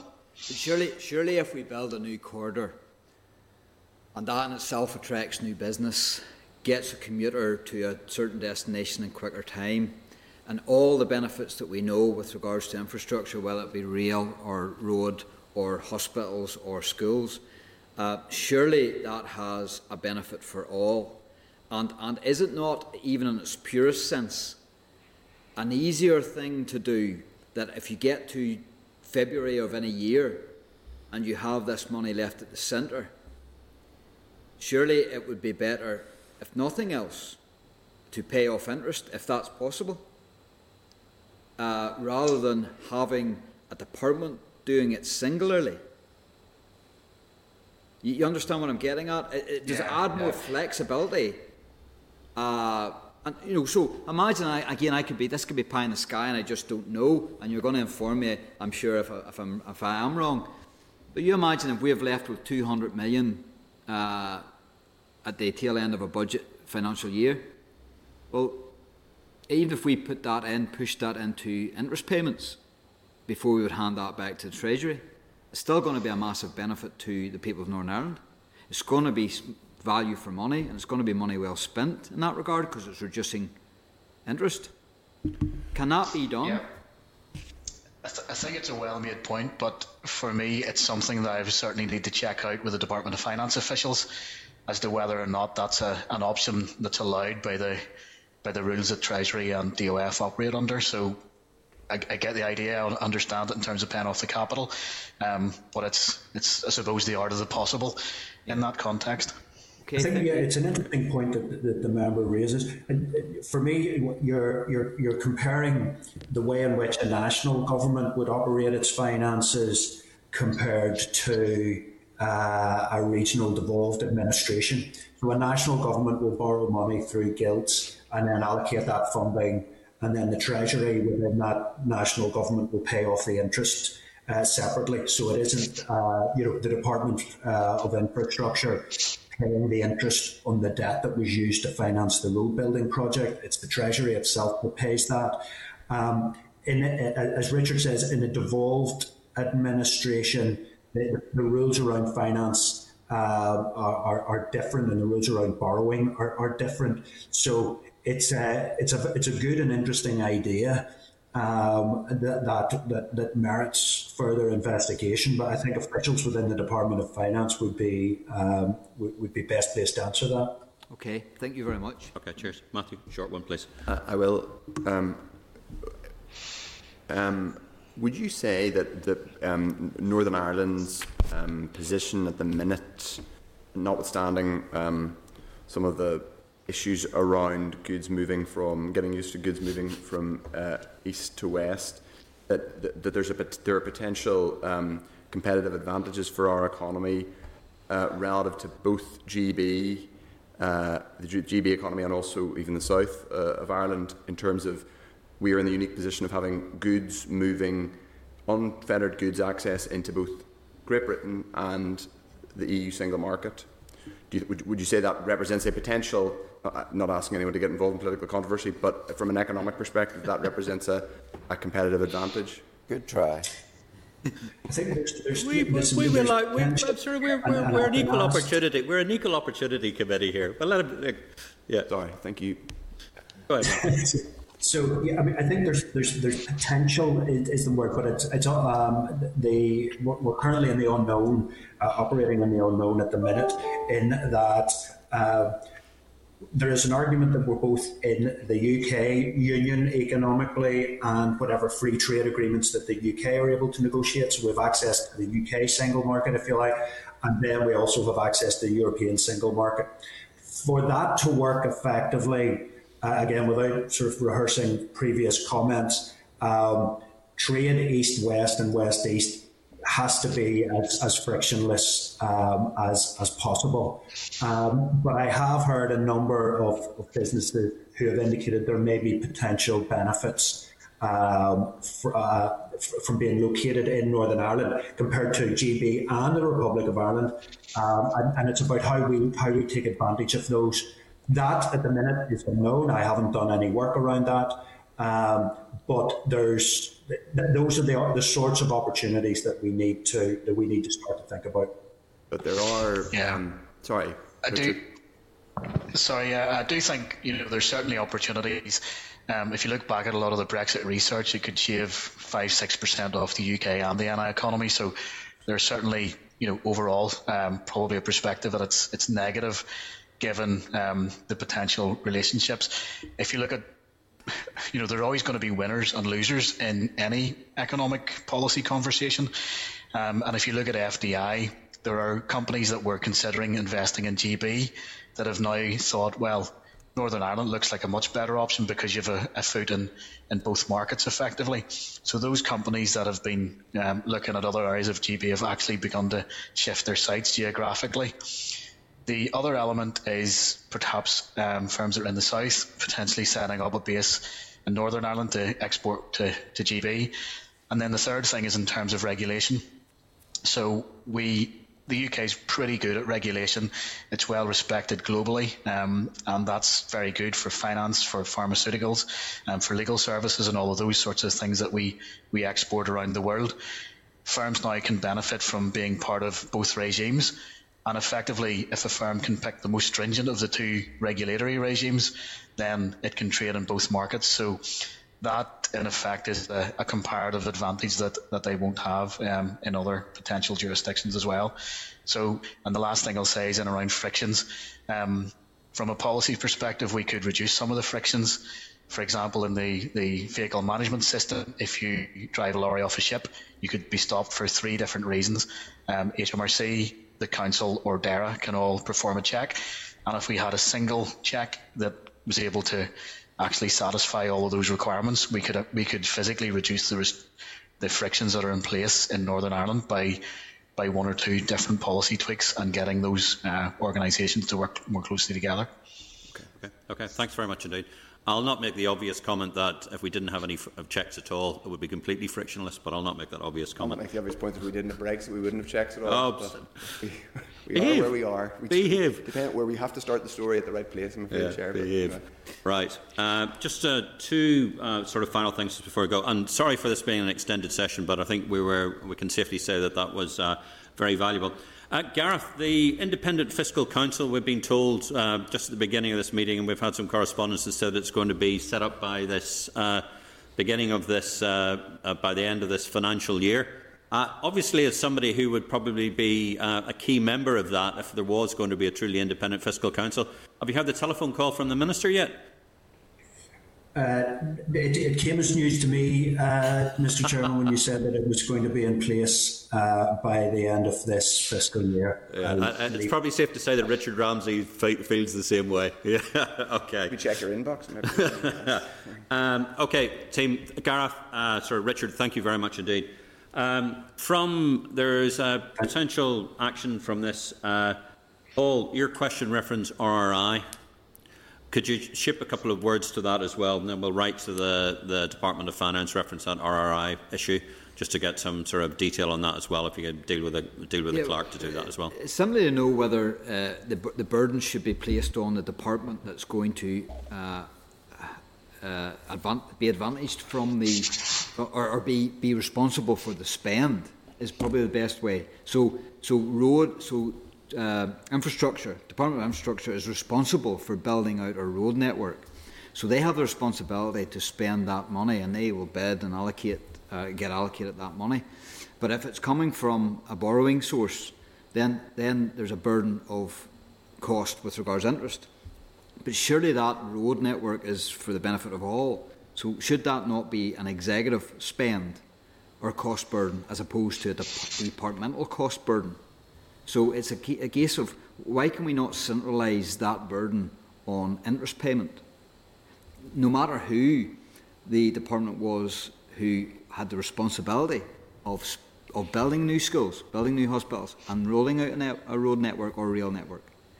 So it's just, I think it's a new way, a fresh way of looking at government here. Might be the rules won't allow it, as the gentleman has alluded to, but I think it's something we should explore, because it will lead to better and more flexibility, especially coming up to end of financial years. It's also interesting because if you take the programme for government to its logical conclusion, yes, it's a programme for government of all the departments. Yeah. Therefore, because the various elements of the programme for government are cross-cutting by their nature, that indeed is the case. The benefits and also the costs should be able to share it across the process. It also alludes to the broken nature of our executive, unfortunately, because if the finance minister is sitting waiting for departmental ministers to bid for borrowing in our RI, well, there's a fundamental weakness there. There's a patchwork. So you could have a minister who would be quite proactive, or you could have a minister that's not proactive at all around adventure spend or borrowing. You could have a minister who's against borrowing, or you could have a minister who's all pro-borrowing. So surely there should be a collegiate approach, an executive approach as to what we need borrowing for, how do we spend it, and then how do we pay it back. Okay. Thanks very much indeed, David. Moving on, and the next session is much of the same thing. It's from Pivotal. It's the 2021 draft budget, and the clerk's cover notice on page 119. The budgeted evidence paper is at page 12. Federation of Small Business paper is page 129. And NICFA response in the draft budget is page 134. Anne, are you there? I'm here, yes. Welcome. Good to see you again. And apologies for sort of the delay in bringing you up. But we had quite a long evidence session that we were really getting stuck into and the rest of it. And so we're really looking forward to sort of listening to your approach and the rest of it. And as I think, are you Northern Ireland's only independent think tank? And if you are, we're looking forward to hearing what you say. And please come with your opening statement. Thank you. Thanks, Chair, and thank you to the committee for the invitation to provide evidence today. I'm going to provide some comments on this year's budget process and the draft allocations, and then offer some ideas about how the budget process could improve in future years, so a more strategic and planned approach that's more focused on addressing Northern Ireland's longer-term challenges. So just to introduce Pivotal and me, as this is the first time that Pivotal has appeared at this committee. So Pivotal is a new independent public policy think tank for Northern Ireland. We were launched in September 2019, so just under 18 months ago. And Pivotal's aim is to promote the greater use of evidence in policy making and enable more people to get involved in influencing the policy issues that matter to them. Pivotal is independent of governments, political parties, and like independent think tanks elsewhere, Pivotal aims to provide research and analysis which helps inform public policy discussions and encourages good decision making. And I hope that you can see the value of our work in the set of reports we've published so far and in our other engagements on public policy issues. So we're a small organisation. I'm the director and we have a small research team. We'd like to grow the organisation because we believe there's a need for this independent, evidence-based policy voices outside of government. But that depends on securing funding to enable that growth, and that's something we're actively seeking to do. So just about me personally, I've been the director of Pivotal since its launch in September 2019.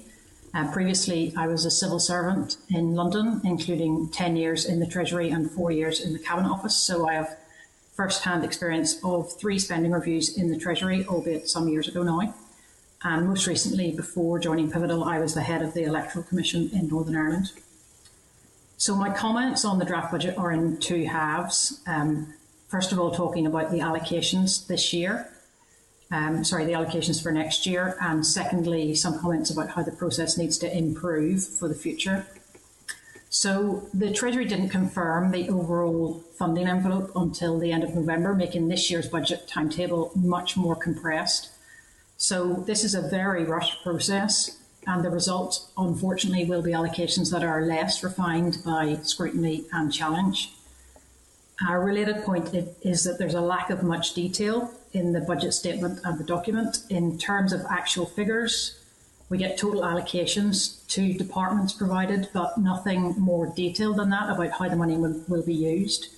So there's growth rates for resource DEL given, which vary hugely from 0.7% to 24.3%, but without explanation of the reasons for the differences.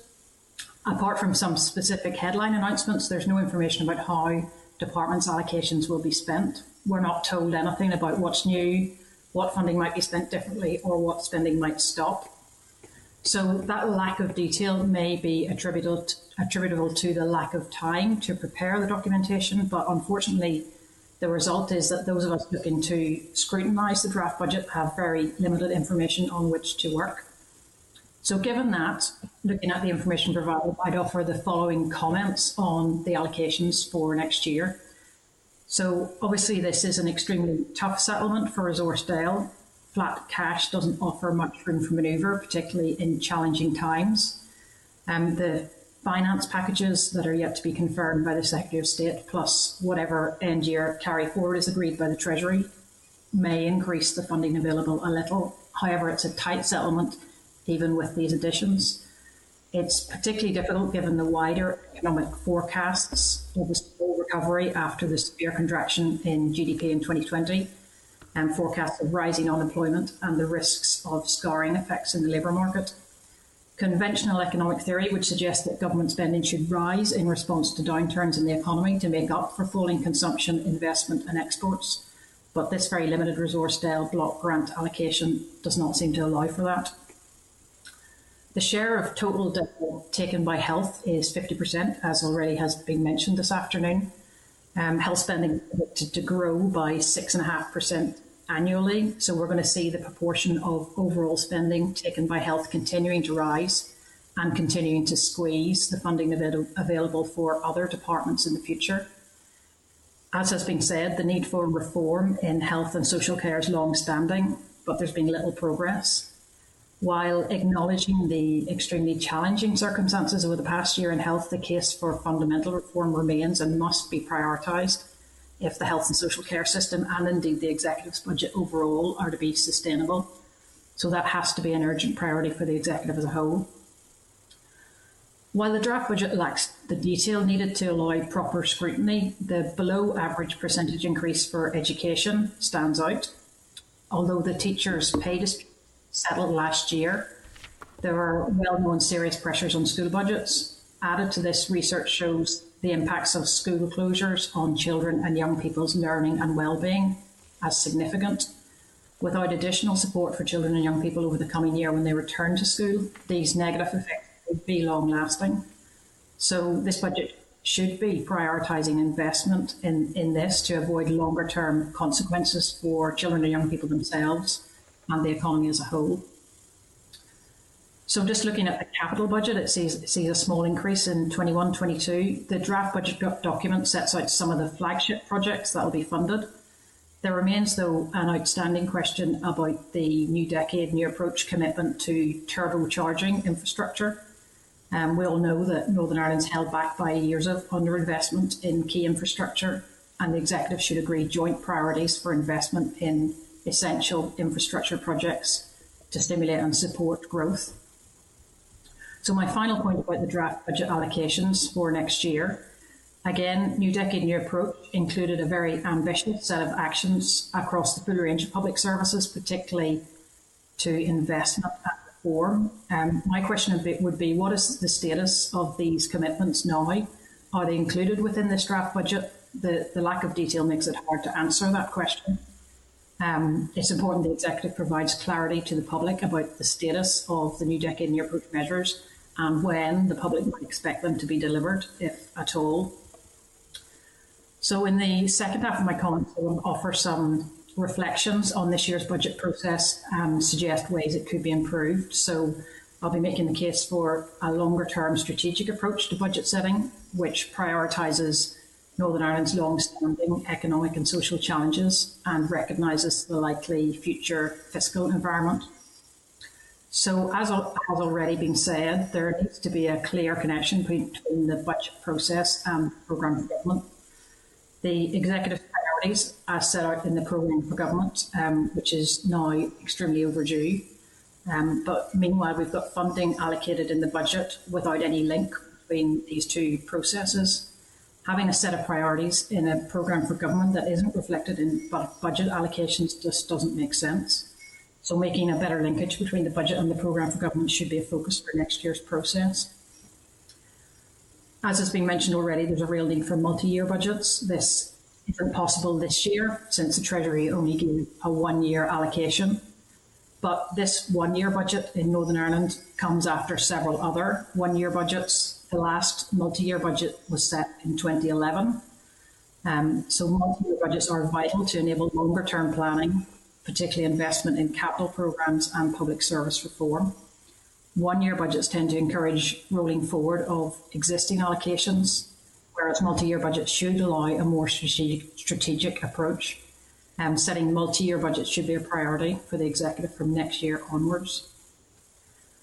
This budget, I think, demonstrates the need for more strategic decision-making, which links to the case for multi-year budgets. The circumstances this year are clearly difficult, but nevertheless, there's no obvious strategy overall in this budget. There are some additions for particular areas of need, but largely it's a roll forward of previous allocations. There's no evidence provided of reprioritisation of last year's funding allocations given the changed circumstances now, for example. So given the immediate impacts of COVID, a clearer strategy underpinning the budget allocations would have been welcome. In the circumstances, a budget with a clear strategy about recovery would have been appropriate, where there's a focus on prioritising those groups who research shows have been most affected by the pandemic. Evidence would point to, for example, funding new initiatives to support children who struggle because of missed school, young people who have far more limited economic opportunities now, and lower skilled and lower paid workers whose jobs are most likely to have been affected. Perhaps this strategy is in the detail of the allocations to departments that hasn't been published, or perhaps some of the currently unallocated funding for the COVID-19 response will find its way to these priority areas in the final budget allocations. Pivotal has also repeatedly argued for a greater focus from the Executive on Northern Ireland's long-term economic and social challenges like low skills, poor competitiveness, persistent poverty, and health and social care reform. While these structural challenges are mentioned in the opening section of the budget document, it isn't clear how these budget allocations will address these long-term challenges. So there's a need to focus in future years on these longer-term issues with multi-year budgets to sit alongside. As mentioned before, the clear emphasis on transformation of public services in New Decade Near Approach was welcome, but there isn't much, if any, evidence of public service reform in this draft budget. As noted already, this budget is largely a roll forward of the previous year's allocations rather than taking any longer-term view about how spending and services need to develop and change. There's 49 million allocated for NDNA transformation, but details aren't provided about how this will be used. Reform of public services in Northern Ireland is long overdue and must be prioritised by the Executive. Without it, services will become unsustainable, as noted in the Bingoa report on health and social care. The risk, though, is that the challenging context of COVID plus the tightness of next year's funding allocation will mean that more fundamental reform is once again pushed back for another year. Just in final comments to the fiscal outlook for the coming years, it does not look likely that Northern Ireland is going to receive anything other than very tight allocations from the UK government in the coming years, given all the public spending and borrowing in 2021 to counter COVID and its impacts. In its planning, the Executive needs to be realistic about these future limited block grant allocations. The Executive needs to ask itself more fundamental questions about how it can get the very best from existing funding, including through investment in reform of public services. Such efforts to get more from existing funding may be the only way to enable new spending on emerging priorities. As well as that, the Executive should give serious consideration to other sources of finance than funding through the block grant. There has in the past been a reluctance to contemplate these options, and I note that the Finance Minister ruled out increasing the regional rate for 21-22. But in the anticipated tight fiscal environment, they may offer the only route to bring forward funding for new priorities. So finally, as noted at the start, there's limited detail and time for scrutiny and challenge of this draft budget. So more time and better information are definitely needed for next year and beyond. As well as that, the Executive should prioritise the establishment of the Independent Fiscal Council that has already been discussed, as promised in the Fresh Start Agreement in 2015 and in New Decade Near Approach in 2020. An independent fiscal council would provide important assessments of the Executive's revenue and spending plans, including looking at sustainability in the medium and long term. So that concludes my opening comments, Chair. I'm happy to expand on any of these points in answer to questions from the committee. Thanks very much indeed, Anne. Matthew. Thank you, Chair. Thank you, Anne. Worth saying, certainly from my party's perspective, that Pivotal has been a really welcome and constructive addition to the policy-making landscape in this part of the world, and long may it thrive. A lot of what you said about the lack of strategy in this document and the lack of long-term budgeting resonates. It's a little bit like, I think the first report you put out in 2019, you talked about next year needing to be the year where we finally did long-term strategy, and then next year we sometimes looking at the Executive reminded of the Johnny Logan song "What's Another Year" when it comes to setting long-term goals. And now I've got my I didn't think you were that old, Matthew. I'm not that old. I've just got a big frame of reference, Chair. I'm just I'm a classicist when it comes to the Eurovision, basically. Anyway, sad. Yes, I know. I'm not really. On some of the long-term multi-year budgeting, one of the things we've been talking about a lot in this committee is that it's not just about long-term budgeting, it's also about proper strategic allocation of funding, and also what you've just mentioned, Anne, on new revenue-raising powers. Have you done any work on the Fiscal Council proposals that we are now hearing today are closer to being delivered on?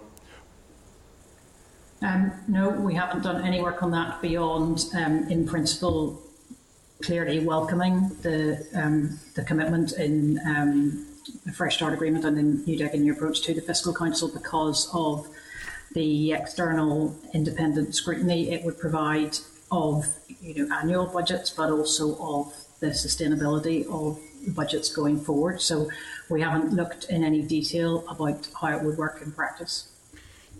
Do you think, I mean, this is, I'm sort of, I guess, asking you to speculate a bit, but do you think one of the things we've talked about and others have talked about is either in addition to or as part of the Fiscal Council, there's a kind of one-off fiscal commission which looks at the potential for either new powers or new options for revenue raising?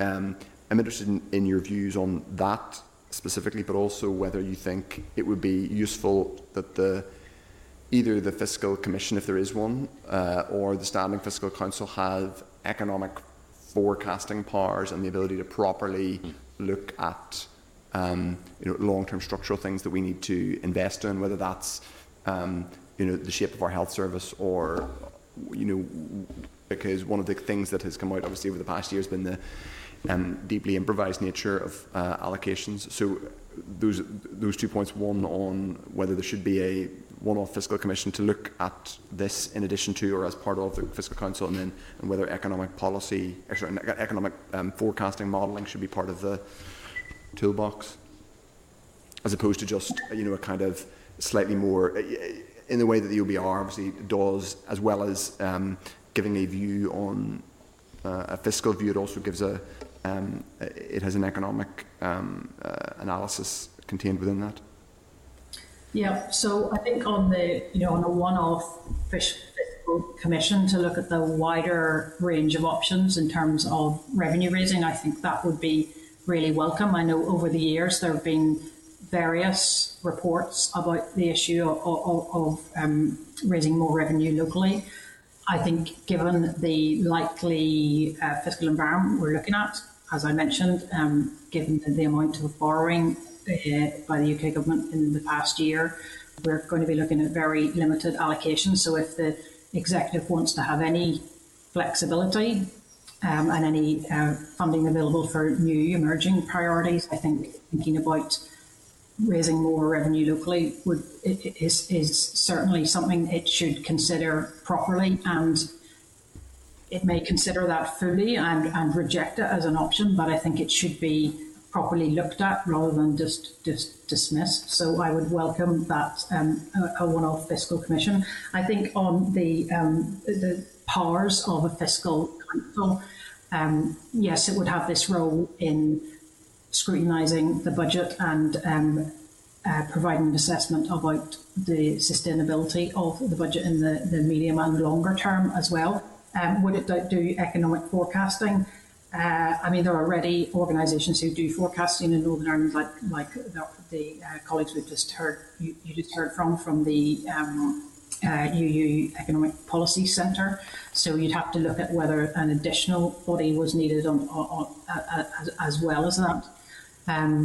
But yes, I suppose doing the economic forecasting as well as forecasting the public finances would be potentially useful, but obviously that gives it a much bigger remit and becomes a much bigger scale organisation. Yeah, and on the PFG, we've heard in the last few days from the First Minister. Am I wrong that they're intending to move forward with the PFG? Well, the consultation is already out. It's been out now for 2 weeks. And has Pivotal started to work on a response? Will you be factoring in? Will you be contributing to that consultation? We will, yes. So haven't started looking at it yet, but we've long been calling. Well, to say we've long been calling, we've only been around for 17 months, but feels like a long time. Saying throughout that time that the lack of a programme for government at the minute and indeed over the last 12 months is a real shortcoming. You know, the executive doesn't have a joint set of priorities. And how can it be setting a budget when it doesn't have a joint set of priorities? So we certainly will be scrutinising the programme for government. I had a quick look at it, and I was looking to see if there were any links to the budget, which there weren't as far as I could see. So that's one first observation about the need for a closer linkage between the two processes. I've got one final brief question. Chair, you as someone who's looked at policy across the waterfront here over the last 18 months or whatever, and a former Treasury official, if you're looking at 200 odd million of unallocated money in the next 6 to 7 weeks, if you had your choice, how would Pivotal allocate that? I'm sort of putting you on the spot, but can you think of any ways, and what would be your recommendation for allocating that money in the next 6 to 7 weeks urgently to in a way that is value adding for the society? Yeah, I mean that's certainly a tall order. You know, practically making allocations that are robust and value for money and that sort of timescale is very, very tight. If I had a longer timescale, I'd be looking at what I said about those groups of the population who have been most affected by COVID. I'd be looking particularly at children and young people and supporting their return to school. I think the evidence emerging shows the huge impacts on children's well-being, not just their learning loss, but on their well-being as well, and perhaps more fundamentally through the long periods of absence from school. And I'd be looking at whether we can give increased support to schools to provide additional help to children and young people to get back to where they need to be when they return to school. Okay, thank you very much. Pat? Pat? Thank you. Thanks very much, Anne, for your presentation there. And my questions are very simple. I'm going to come to them at the end, but we here in Northern Ireland find ourselves either by design or by fault, suppose, in a particularly unique trading position or supply chain position after Brexit with the implementation of the Northern Ireland Protocol. We have an emerging trade bridge between the UK and the rest of Europe, something our Scottish cousins would love to have. In fact, quite envious of it. Products can enter Northern Ireland from the EU and goods manufactured can be explored and exported freely to the UK. Notwithstanding the current goods supply transport issues with Northern Ireland and GB, but the simple questions that come from all of that is, why should international firms do business with us? We need to look at this and strip away all of that that blocks that. Why should they locate in Northern Ireland? What do we have to offer that makes us stand above the competitors? Why do we fit into this new emerging trade route and supply chains? And why should local firms seek to grow their home-based business? And last but not least, I know it's making our young people want and feeling to belong here and giving pride back into where we live in Northern Ireland. So we need to look at the opportunities. I hear everything that you said, and they're big, but I've tried to bring it down to smaller, feeling proud of where we are and go back to that entrepreneurship, which Northern Ireland was famous for 100 years ago. That's my questions to you, and stripping away all of the big reform tickets and then invest in it. Yeah, so I would say the real focus should be on investing in skills. We have a low skill, low wage economy here, and so we need to be investing in giving young people particularly, but people right across the age distribution, the skills they need to be competing for better jobs and getting better pay. So I'd be focusing on that, and I'd be looking particularly at young people's opportunities, which have in many cases vanished because of the impacts of COVID on the economy. So building up skills, and yet using the opportunity that our trading position post-Brexit provides, making the best of that.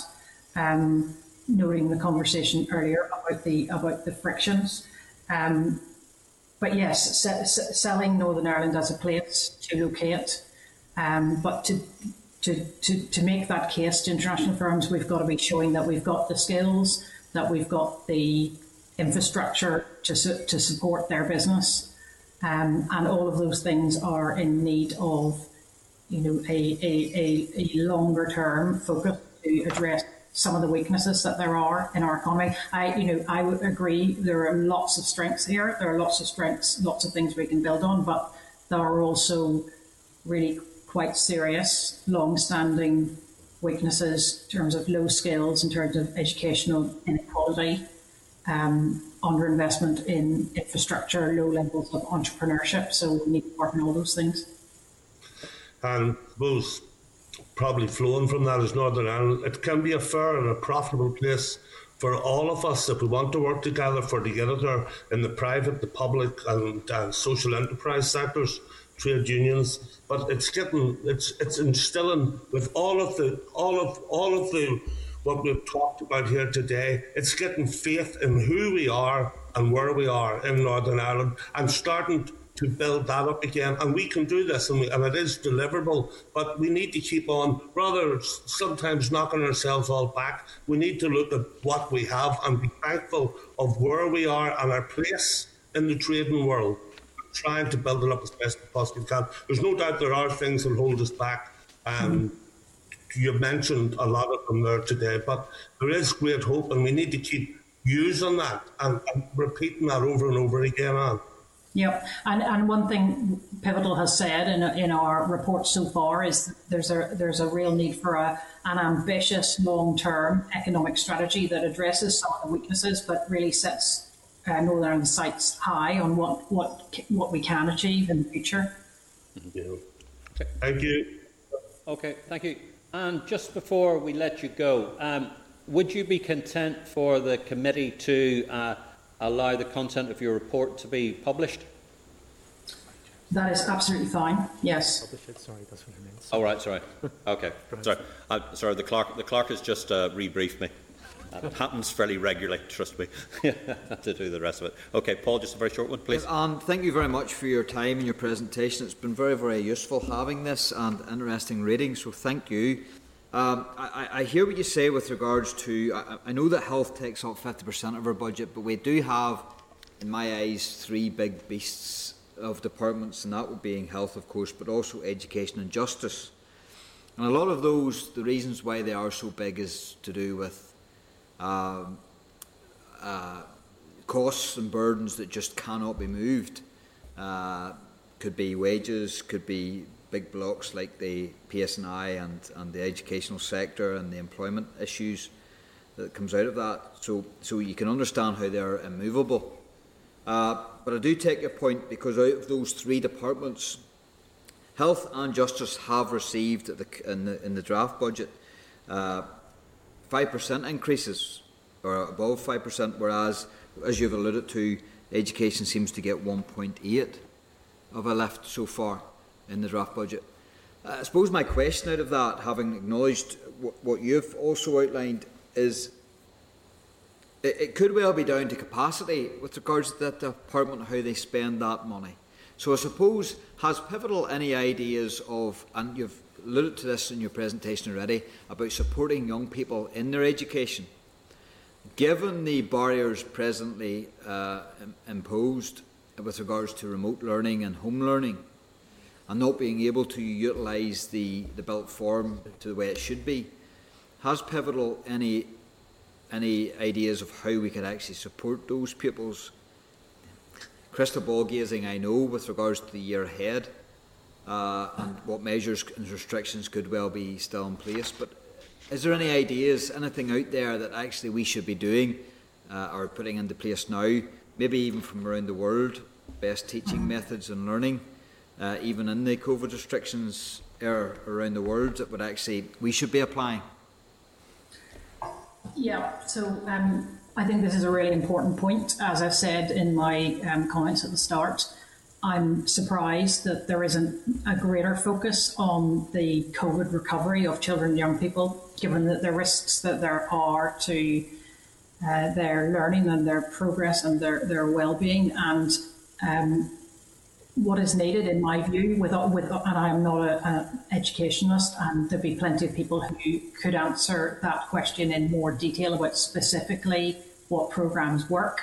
But I would have thought what we need is extra resources for schools to enable children to get one-to-one support or small group support, which is in addition to the class teaching. So schools will return, budgets will be largely as they were, class teachers will be in place, but there'll be children within the class who are really struggling because of the period when schools were closed.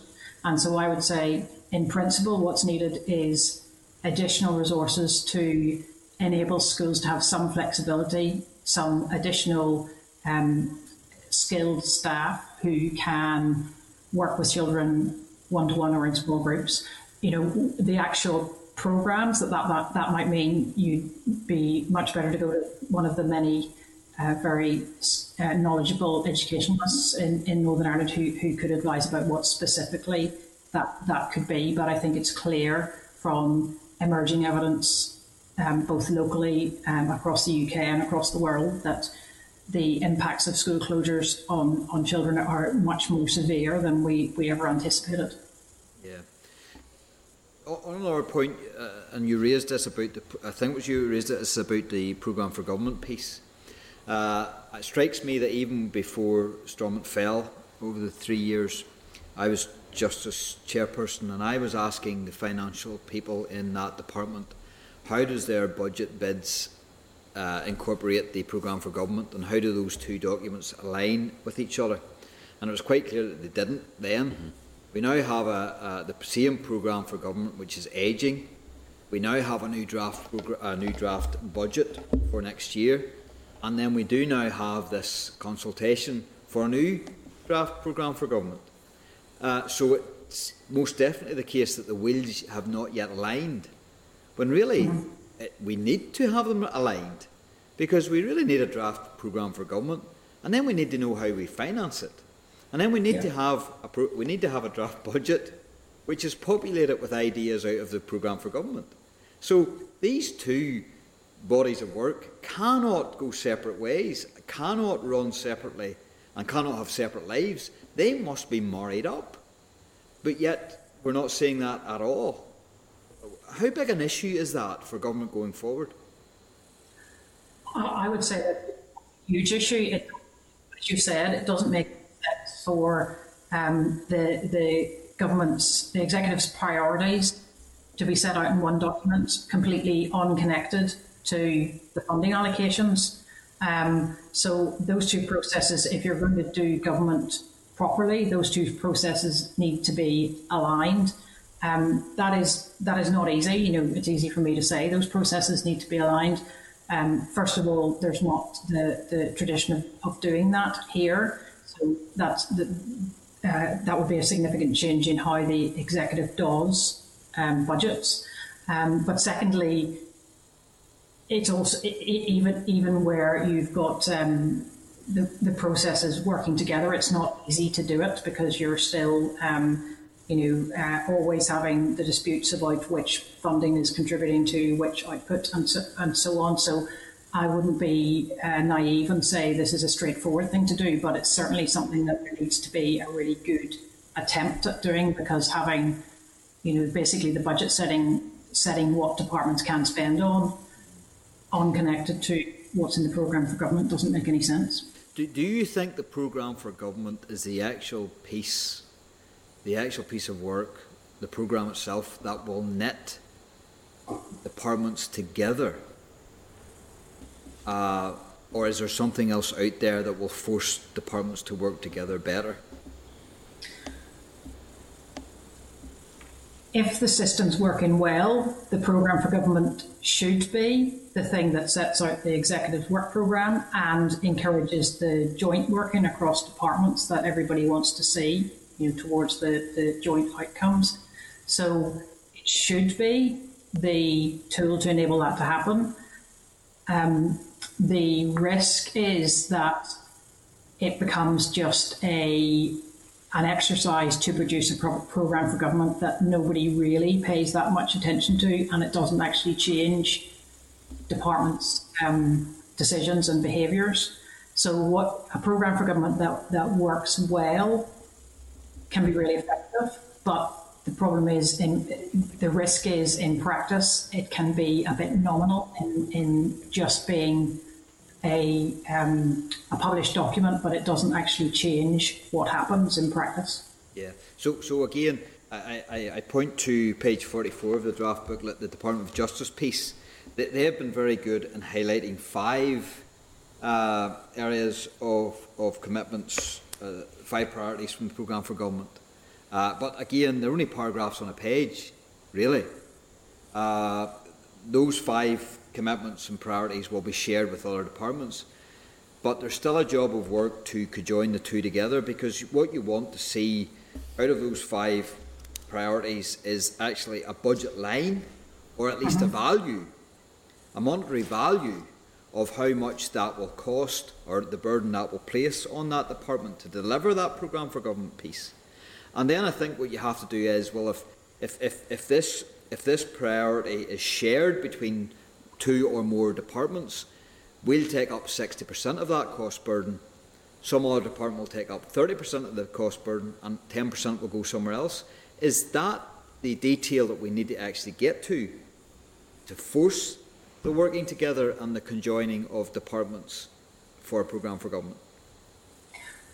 I would have thought the way you'd have a programme for government set for a period of years, so a multi-year programme for government to start with, setting the big objectives that the executive has, and then the budget after that says, right, how do the funding allocations deliver that programme for government? And so yes, it would, in some detail, have to say, to achieve this outcome, here are the different things that that this department's going to spend on, and here's what it's going to do differently. Here's where it's going to work jointly with another department.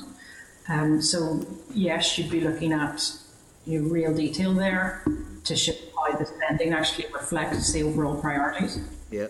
On another question, you allude in your document about the new decade, new approach commitments, and in this document they are mighty. And not to go political on you, but has your organisation completed any work looking at the commitments, putting a value on them or a cost, and then seeing in your eyes what commitments should actually be given priority and ranked in any order? Has Pivotal done any of that work? So what we have done on New Decade Year Approach is just at the start of January, we published a report which looked at what has actually been delivered from New Decade Year Approach. So it highlighted some things that happened over the 12 months since the executive returned. So things like settling the teachers and nurses' pay disputes, appointing a mental health champion and getting a mental health strategy in draft out, draft of climate change legislation, various other commitments like independent reviews in education. So some really important aspects of New Decade Year Approach have happened. What we did in this report that we published at the start of January was to say, here's the things that have happened, but actually here are the things that haven't happened yet that are still outstanding. So we named those. What we haven't done is we haven't costed them. That's just to do with limits on our capacity as a small organisation. I know that if you're interested, the Northern Ireland Affairs Committee in July of 2020 published a report following evidence from Pivotal and various other organisations about the likely costs of the New Decade New Approach commitments. So that might be somewhere you could go to look for an assessment of total costs. I mean, my overall, I suppose, question about New Decade New Approach is it's really welcome in its ambition about investment and reform and change, and it covers a huge amount of ground. But having looked at the budget for next year, it leaves me wondering, what is the status of those commitments? Are they commitments? Are they just prior? Are they things that are going to happen? And I think there's no clarity about that at all. It is clear. It is true to say that in some cases this draft budget may actually go backwards on commitments on New Decade New Approach. For instance, police numbers. Right. It would be worth getting. Sorry, it's remiss of me that I didn't pick that Pivotal report up at the beginning of January. Would it be something that you could send to the committee that we could pick up and have a read? Yeah. And then maybe we could also look at the Northern Ireland Select Committee's work too on this. Yeah. Okay. Thank you. Thank you, Anne. Thanks very much indeed. Thanks very much indeed, Anne. And thank you very much indeed for your time. And sorry for keeping you late, but thank you very much indeed. And best of luck. Best of luck with your endeavours. Okay. Thank you very much indeed. Thank you. Okay, Tim, if we move on to the next item on the agenda, item number 8, and we've got quite a bit of this to go through. Item number 8, subordinate legislation. Clark's briefing paper at page 142, which summarises the subordinate legislation. First up is the SL1 Pensions Increase Review Order Northern Ireland 2021. Inform members that the Department proposes to make a statutory rule under the Social Security Pensions Northern Ireland Order 1975. The proposed rules at page 146 will increase public service pensions by 0.5% in line with the Consumer Price Index from April 2021. HM Treasury takes a similar order to provide for equivalent pension structures in GB. The Department advises that the proposed rule is not subject to any further Assembly procedure. Any comments? If the members are content, say that the committee has considered the Department of Finance's proposal for subordinate legislation, Pensions Increase Review Order Northern Ireland 2021, and is content to note the proposed legislation. Is this agreed? Agreed? Agreed. Moving on to the next item, SL1, the Public Service Pensions Revaluation Order Northern Ireland 2021, that the Department proposes to make a statutory rule under the Public Service Pensions Act Northern Ireland 2014. The proposed rule is at page 150, will increase career average revalued earnings public service pension schemes from April 2021 by 0.5% in line with Consumer Price Index plus an additional revaluation percentage determined by the individual pension schemes. HM Treasury makes a similar order to provide for equivalent pension schemes in Great Britain. The rule is subject to negative resolution assembly procedure. Are we content? Therefore, that the Committee has considered the Department of Finance's proposal for subordinate legislation, the Public Service Pensions Revaluation Order Northern Ireland 2021, and has no objection to the proposed legislation and is content for the Department to make the rule. Is this agreed? Agreed. SL1, the Regional Rates Order. Inform members that the Department proposes to make a statutory rule under the Rates Northern Ireland Order in 1977. Proposed rules at page 154 is to come into effect on the day after it's affirmed by the Assembly.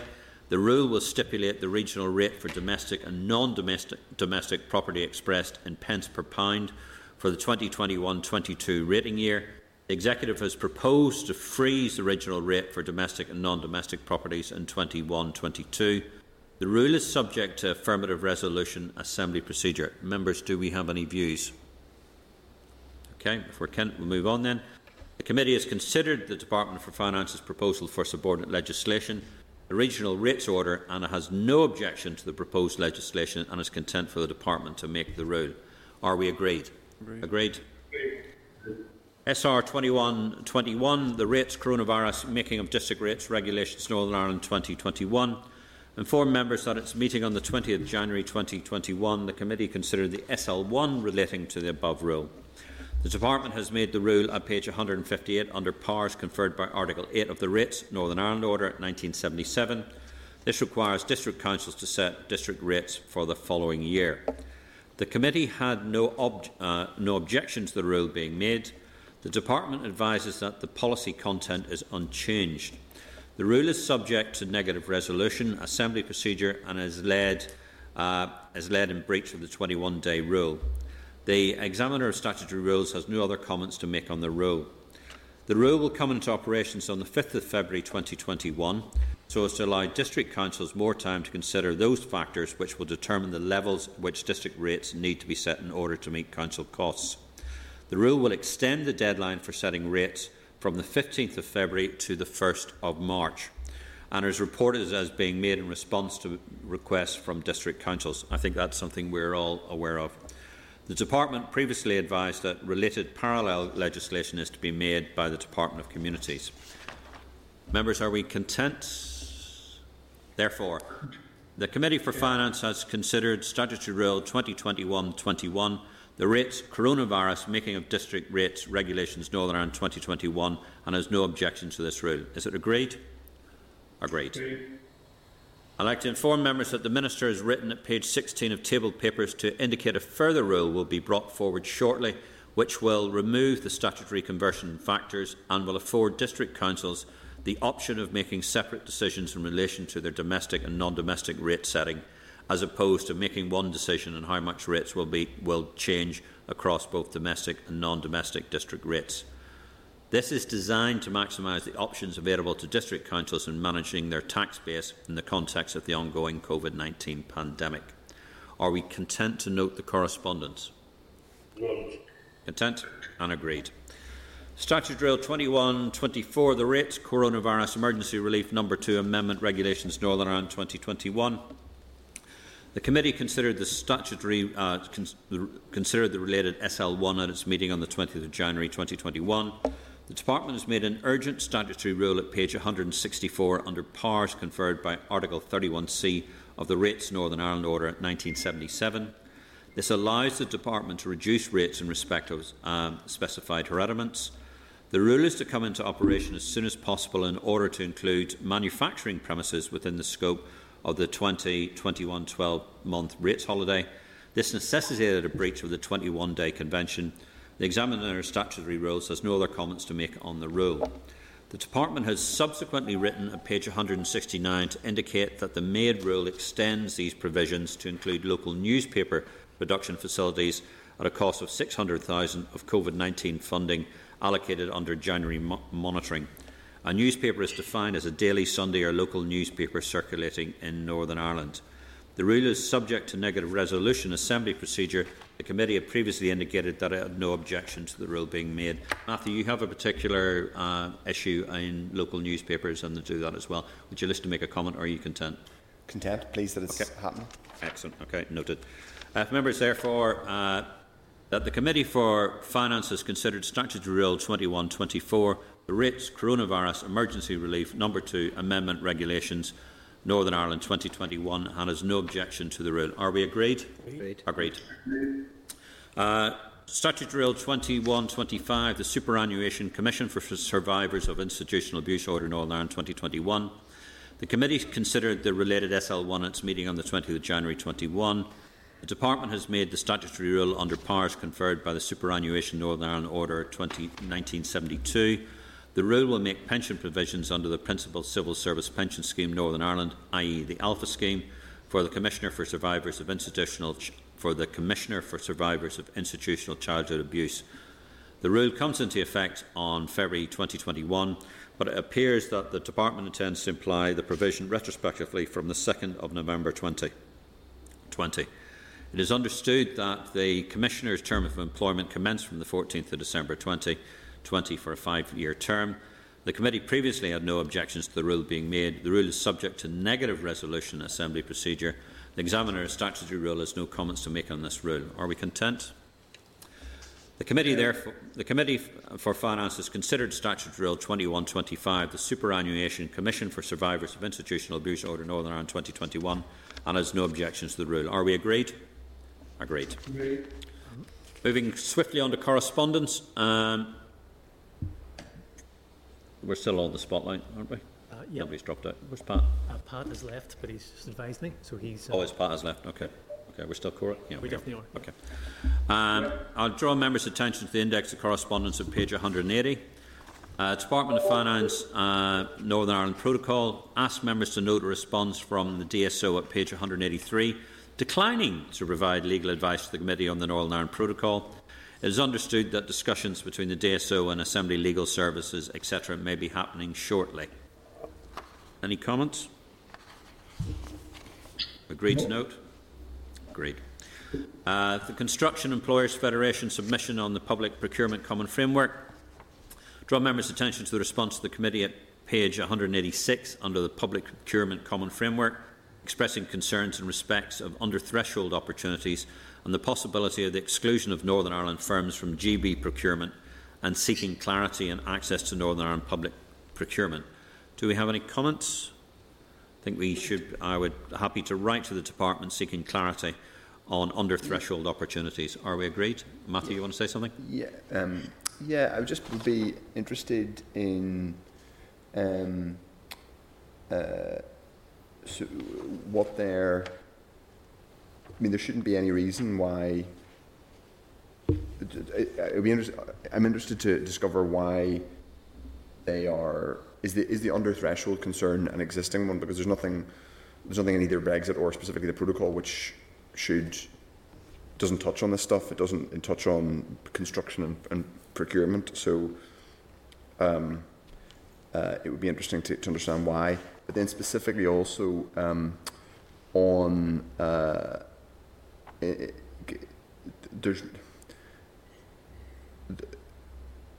there is a question about procurement from the Republic for Northern Ireland builders, basically.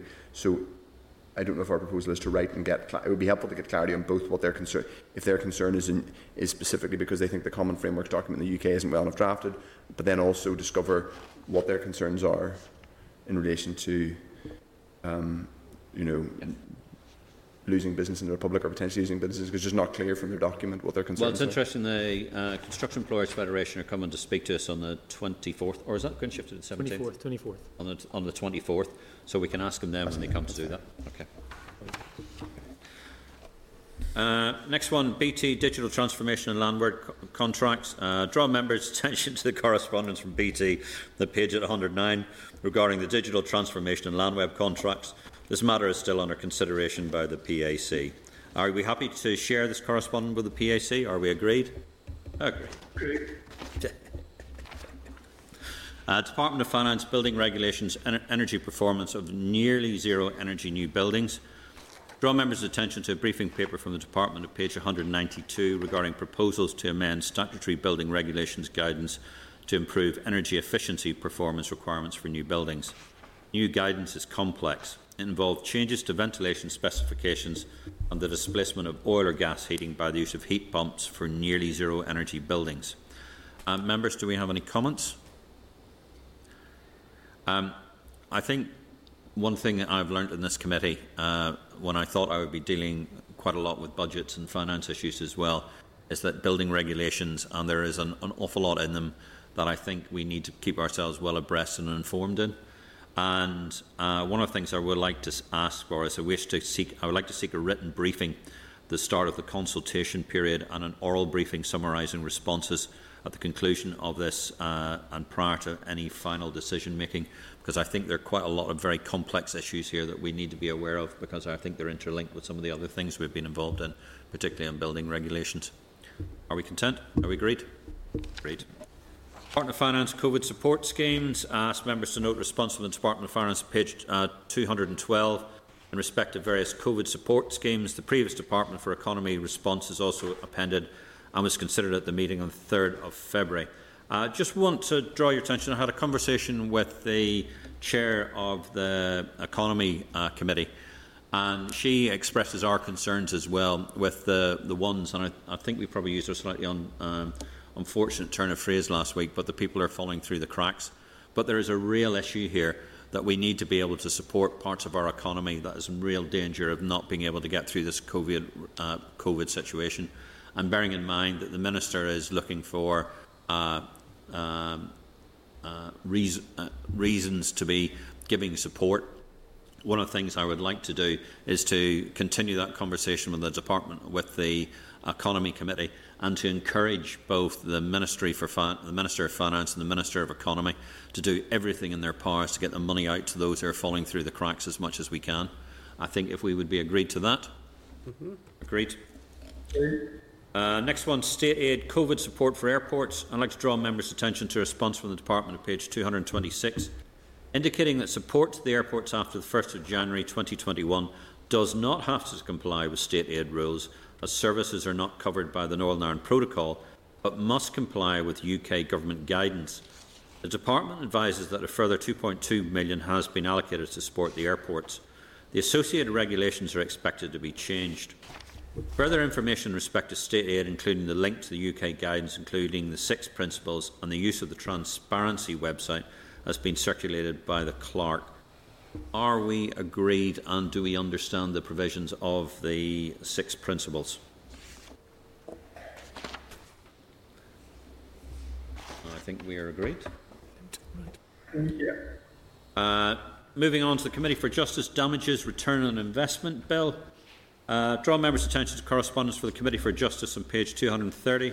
This is a copy of a letter sent to the Minister of Finance regarding accelerated passage for the Damages Return on Investments Bill. The Committee of Justice advises that the Minister of Finance has sought HM Treasury cover for additional costs associated with a new legislative framework to set the personal injury discount rate. Pending confirmation on this and other matters, Committee for Justice members appear to be undecided or unhappy in respect to the use of accelerated passage on this particular issue. Okay. I'm just asking the members who we wish to write to the Department of Finance asking to be copied into the response to the extent of this related liability, as estimated by the GAD, and confirmation by HM Treasury. I think we would be agreed to that. Agreed. Just on that, I declare an interest as a member of the Justice Committee, but I am not convinced that the direction of travel for which the Minister has encountered here with regards to the model is the correct one. So there is a fundamental issue about the bill, let alone pushing through for accelerated passage. By default, I would be opposed to all accelerated passage unless it was a very clear-cut issue. But the fact that this is now not a clear-cut issue, I would not be of support of the accelerated passage piece. There will be a cost burden on this the Minister of Justice says, well, she shouldn't take that into account. But I think the Assembly as a whole has to take into account any financial implications for any piece of legislation. So, and also the framework for which people who have been damaged through no fault of their own gets a rate of return. That is a fundamental issue going forward, and we need to get it right. So again, it's not that we're confused in the Justice Committee, it's that we're not convinced that accelerated passage and it should be countered into, and that we're not convinced that this model for which the Minister has decided to go down is the appropriate one. So there's still a lot of questions and a lot of work for the Justice Committee to do in that regard. Okay, thanks very much. Agreed on that one. Item 15.9, a member of the public restricted correspondence. I want to take that in closed session. And Paul, can I have your indulgence if you would chair that particular part because of a conflict of interest I would have, and I would, if you were content to do that. Okay, just let me. So that's 5.9. Yeah, 15.9. Yeah. So it's at. So picking page 238. Page 238. 238. Yep. That'll be in closed session. Okay, are you going? I'm happy to do it. Are you wanting to do it now, or you want to? No, we'll do it in a closed session. But I just wanted to make sure you were. No, that's fine. Yep. Okay. Item 15.11, 15.12 is about the Sole Authority Budget Act and Sole Authority Budget Act. It's correspondence that's come through, but I notice our expert on sole authorities and black boxes various, Mr. Alistair, isn't here, and conscious of sort of the time pressures we on, I would like to, with your approval, I would retable that for next week, because I think it's quite a complex and technical issue, and I think it would be useful if we had the opportunity to discuss it in some more detail, if we're content. Content? Can we also write about the Government Resources and Accounts Act? Yes, that's it, sorry.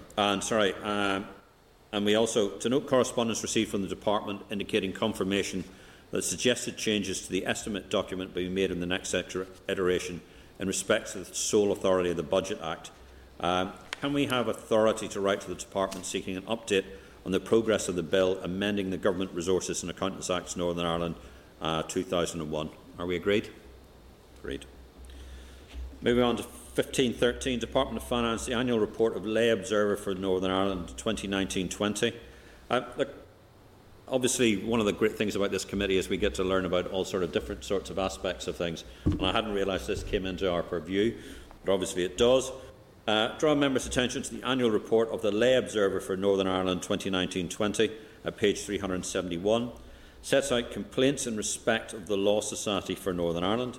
This comes to the committee as the Department of Finance is the sponsoring body. I would like to seek your agreement to copy the report to the Committee for Justice and write to the Department seeking an update on the progress of the secondary legislation relating to the Legal Complaints and Regulations Northern Ireland 26 Act Northern Ireland 2016, which establishes the role of the Legal Services Oversight Commissioner. Are we agreed? Great, thank you. Draw members' attention to the composite request at page 396. There was an error on page 397. The paragraph about OECD covenanting in Northern Ireland Government should, of course, have been removed in line with the committee's agreement last week, which it was, and that was in the correspondence that signed off. Are we agreed? Agreed. Move on to... Yep, go ahead. Chair, can I make a point? I know that you said that when it came to the 1510, 1511 about sole authority, and that Mr. Alistair wasn't present, so therefore you're putting it back into next week. I think at the end of the day, that we all get the agenda. It's our responsibility to be here, and if someone chooses not to be here at that point in time, there isn't any reason why it should be put back. Let's say if some other issue just maybe that might have come up, and maybe the chair might not be in as big a hurry to put it back, but say to ensure the presence of some other member. And I think it's a dangerous precedent to be set. Okay, thank you. Duly noted, and of course I will give latitude to other members with other areas of technical expertise come up as we go through in the committee. If we move to the Forward Work Programme, page 404. Sorry, you were saying that the Construction Employers Federation? 24th, sorry. 24th is right. All right, so 24th is right. So that stays the same then? Yeah. Okay. Right. Also agree to write to the Department seeking clarity in all executive primary legislation for the Committee for Finance, which is expected in this mandate. Are we agreed to that? Agreed. Any other business? Chair, just wondering if we are, in respect of the tabled papers, the correspondence on Fiscal Council, if it is true that we are going to get Fiscal Council being set up, or at least detailed Fiscal Council by the end of the financial year, I wonder if we should be writing back for urgent or now advanced stage, and the Finance Minister intends to bring a paper to the if we should have a hearing on it before the end of the financial year. Yeah. Well, the Minister has assured us that as soon as he's appointed the Council, he's had the details and the rest of it. And the Minister is on record as that he'll come to the committee and explain to the committee what the process is and what the Fiscal Council is going to do. Yeah. I take the Minister very much at his word, and I have no doubt whatsoever, as soon as he has finished the negotiations with HM Treasury and has nominated the people, the very next people he'll be talking to will be this committee.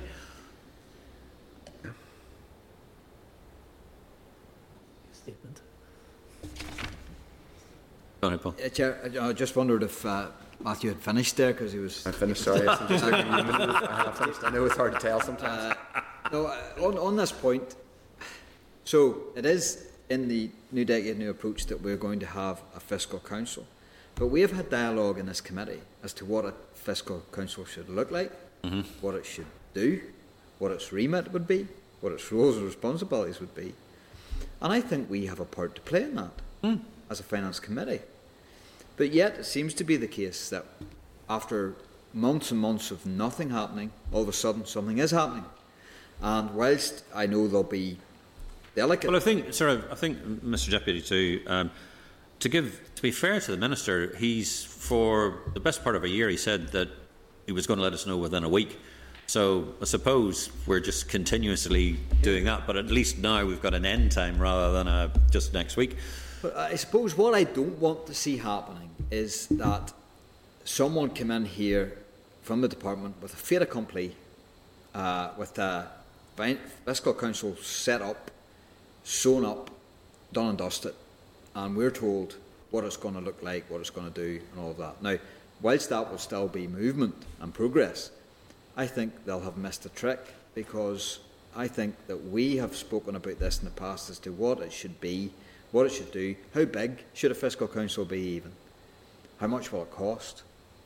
All of these factors need to be factored in yet, and whilst there will be this responsibility from the Minister negotiating with the government and the adjoining ministers on this issue, I don't think we have set a settled view in this committee as to what that Fiscal Council should look like, and we've looked at other models. I think we looked at the Welsh model, the UK model, and all of that. So, we had the OBR report, yes, and we had the report came back about sort of the Welsh model and using Bangor University and how that was looked at as well.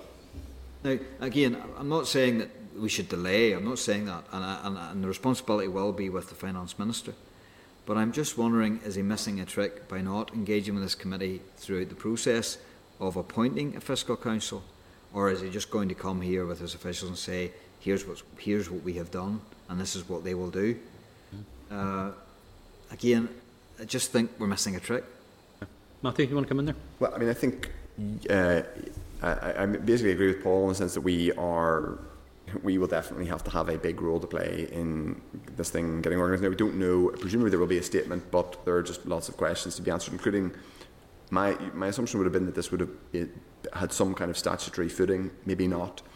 The question would be, if it doesn't have statutory footing, if it's just a lot of boys, to use a country expression, sort of saying what X, Y and Z about, and there's not necessarily, but that is obviously clearly less independent by its very nature, because it's if it's a sort of an appointed group of people without grounding legislation, but with a memorandum of understanding or terms of reference sort of just submitted to the Assembly, that would probably necessarily be less rigorous than it might otherwise be. And there are other questions about one-off fiscal commission. Is there going to be a one-off fiscal commission looking at powers? Are they going to have economic forecasting powers?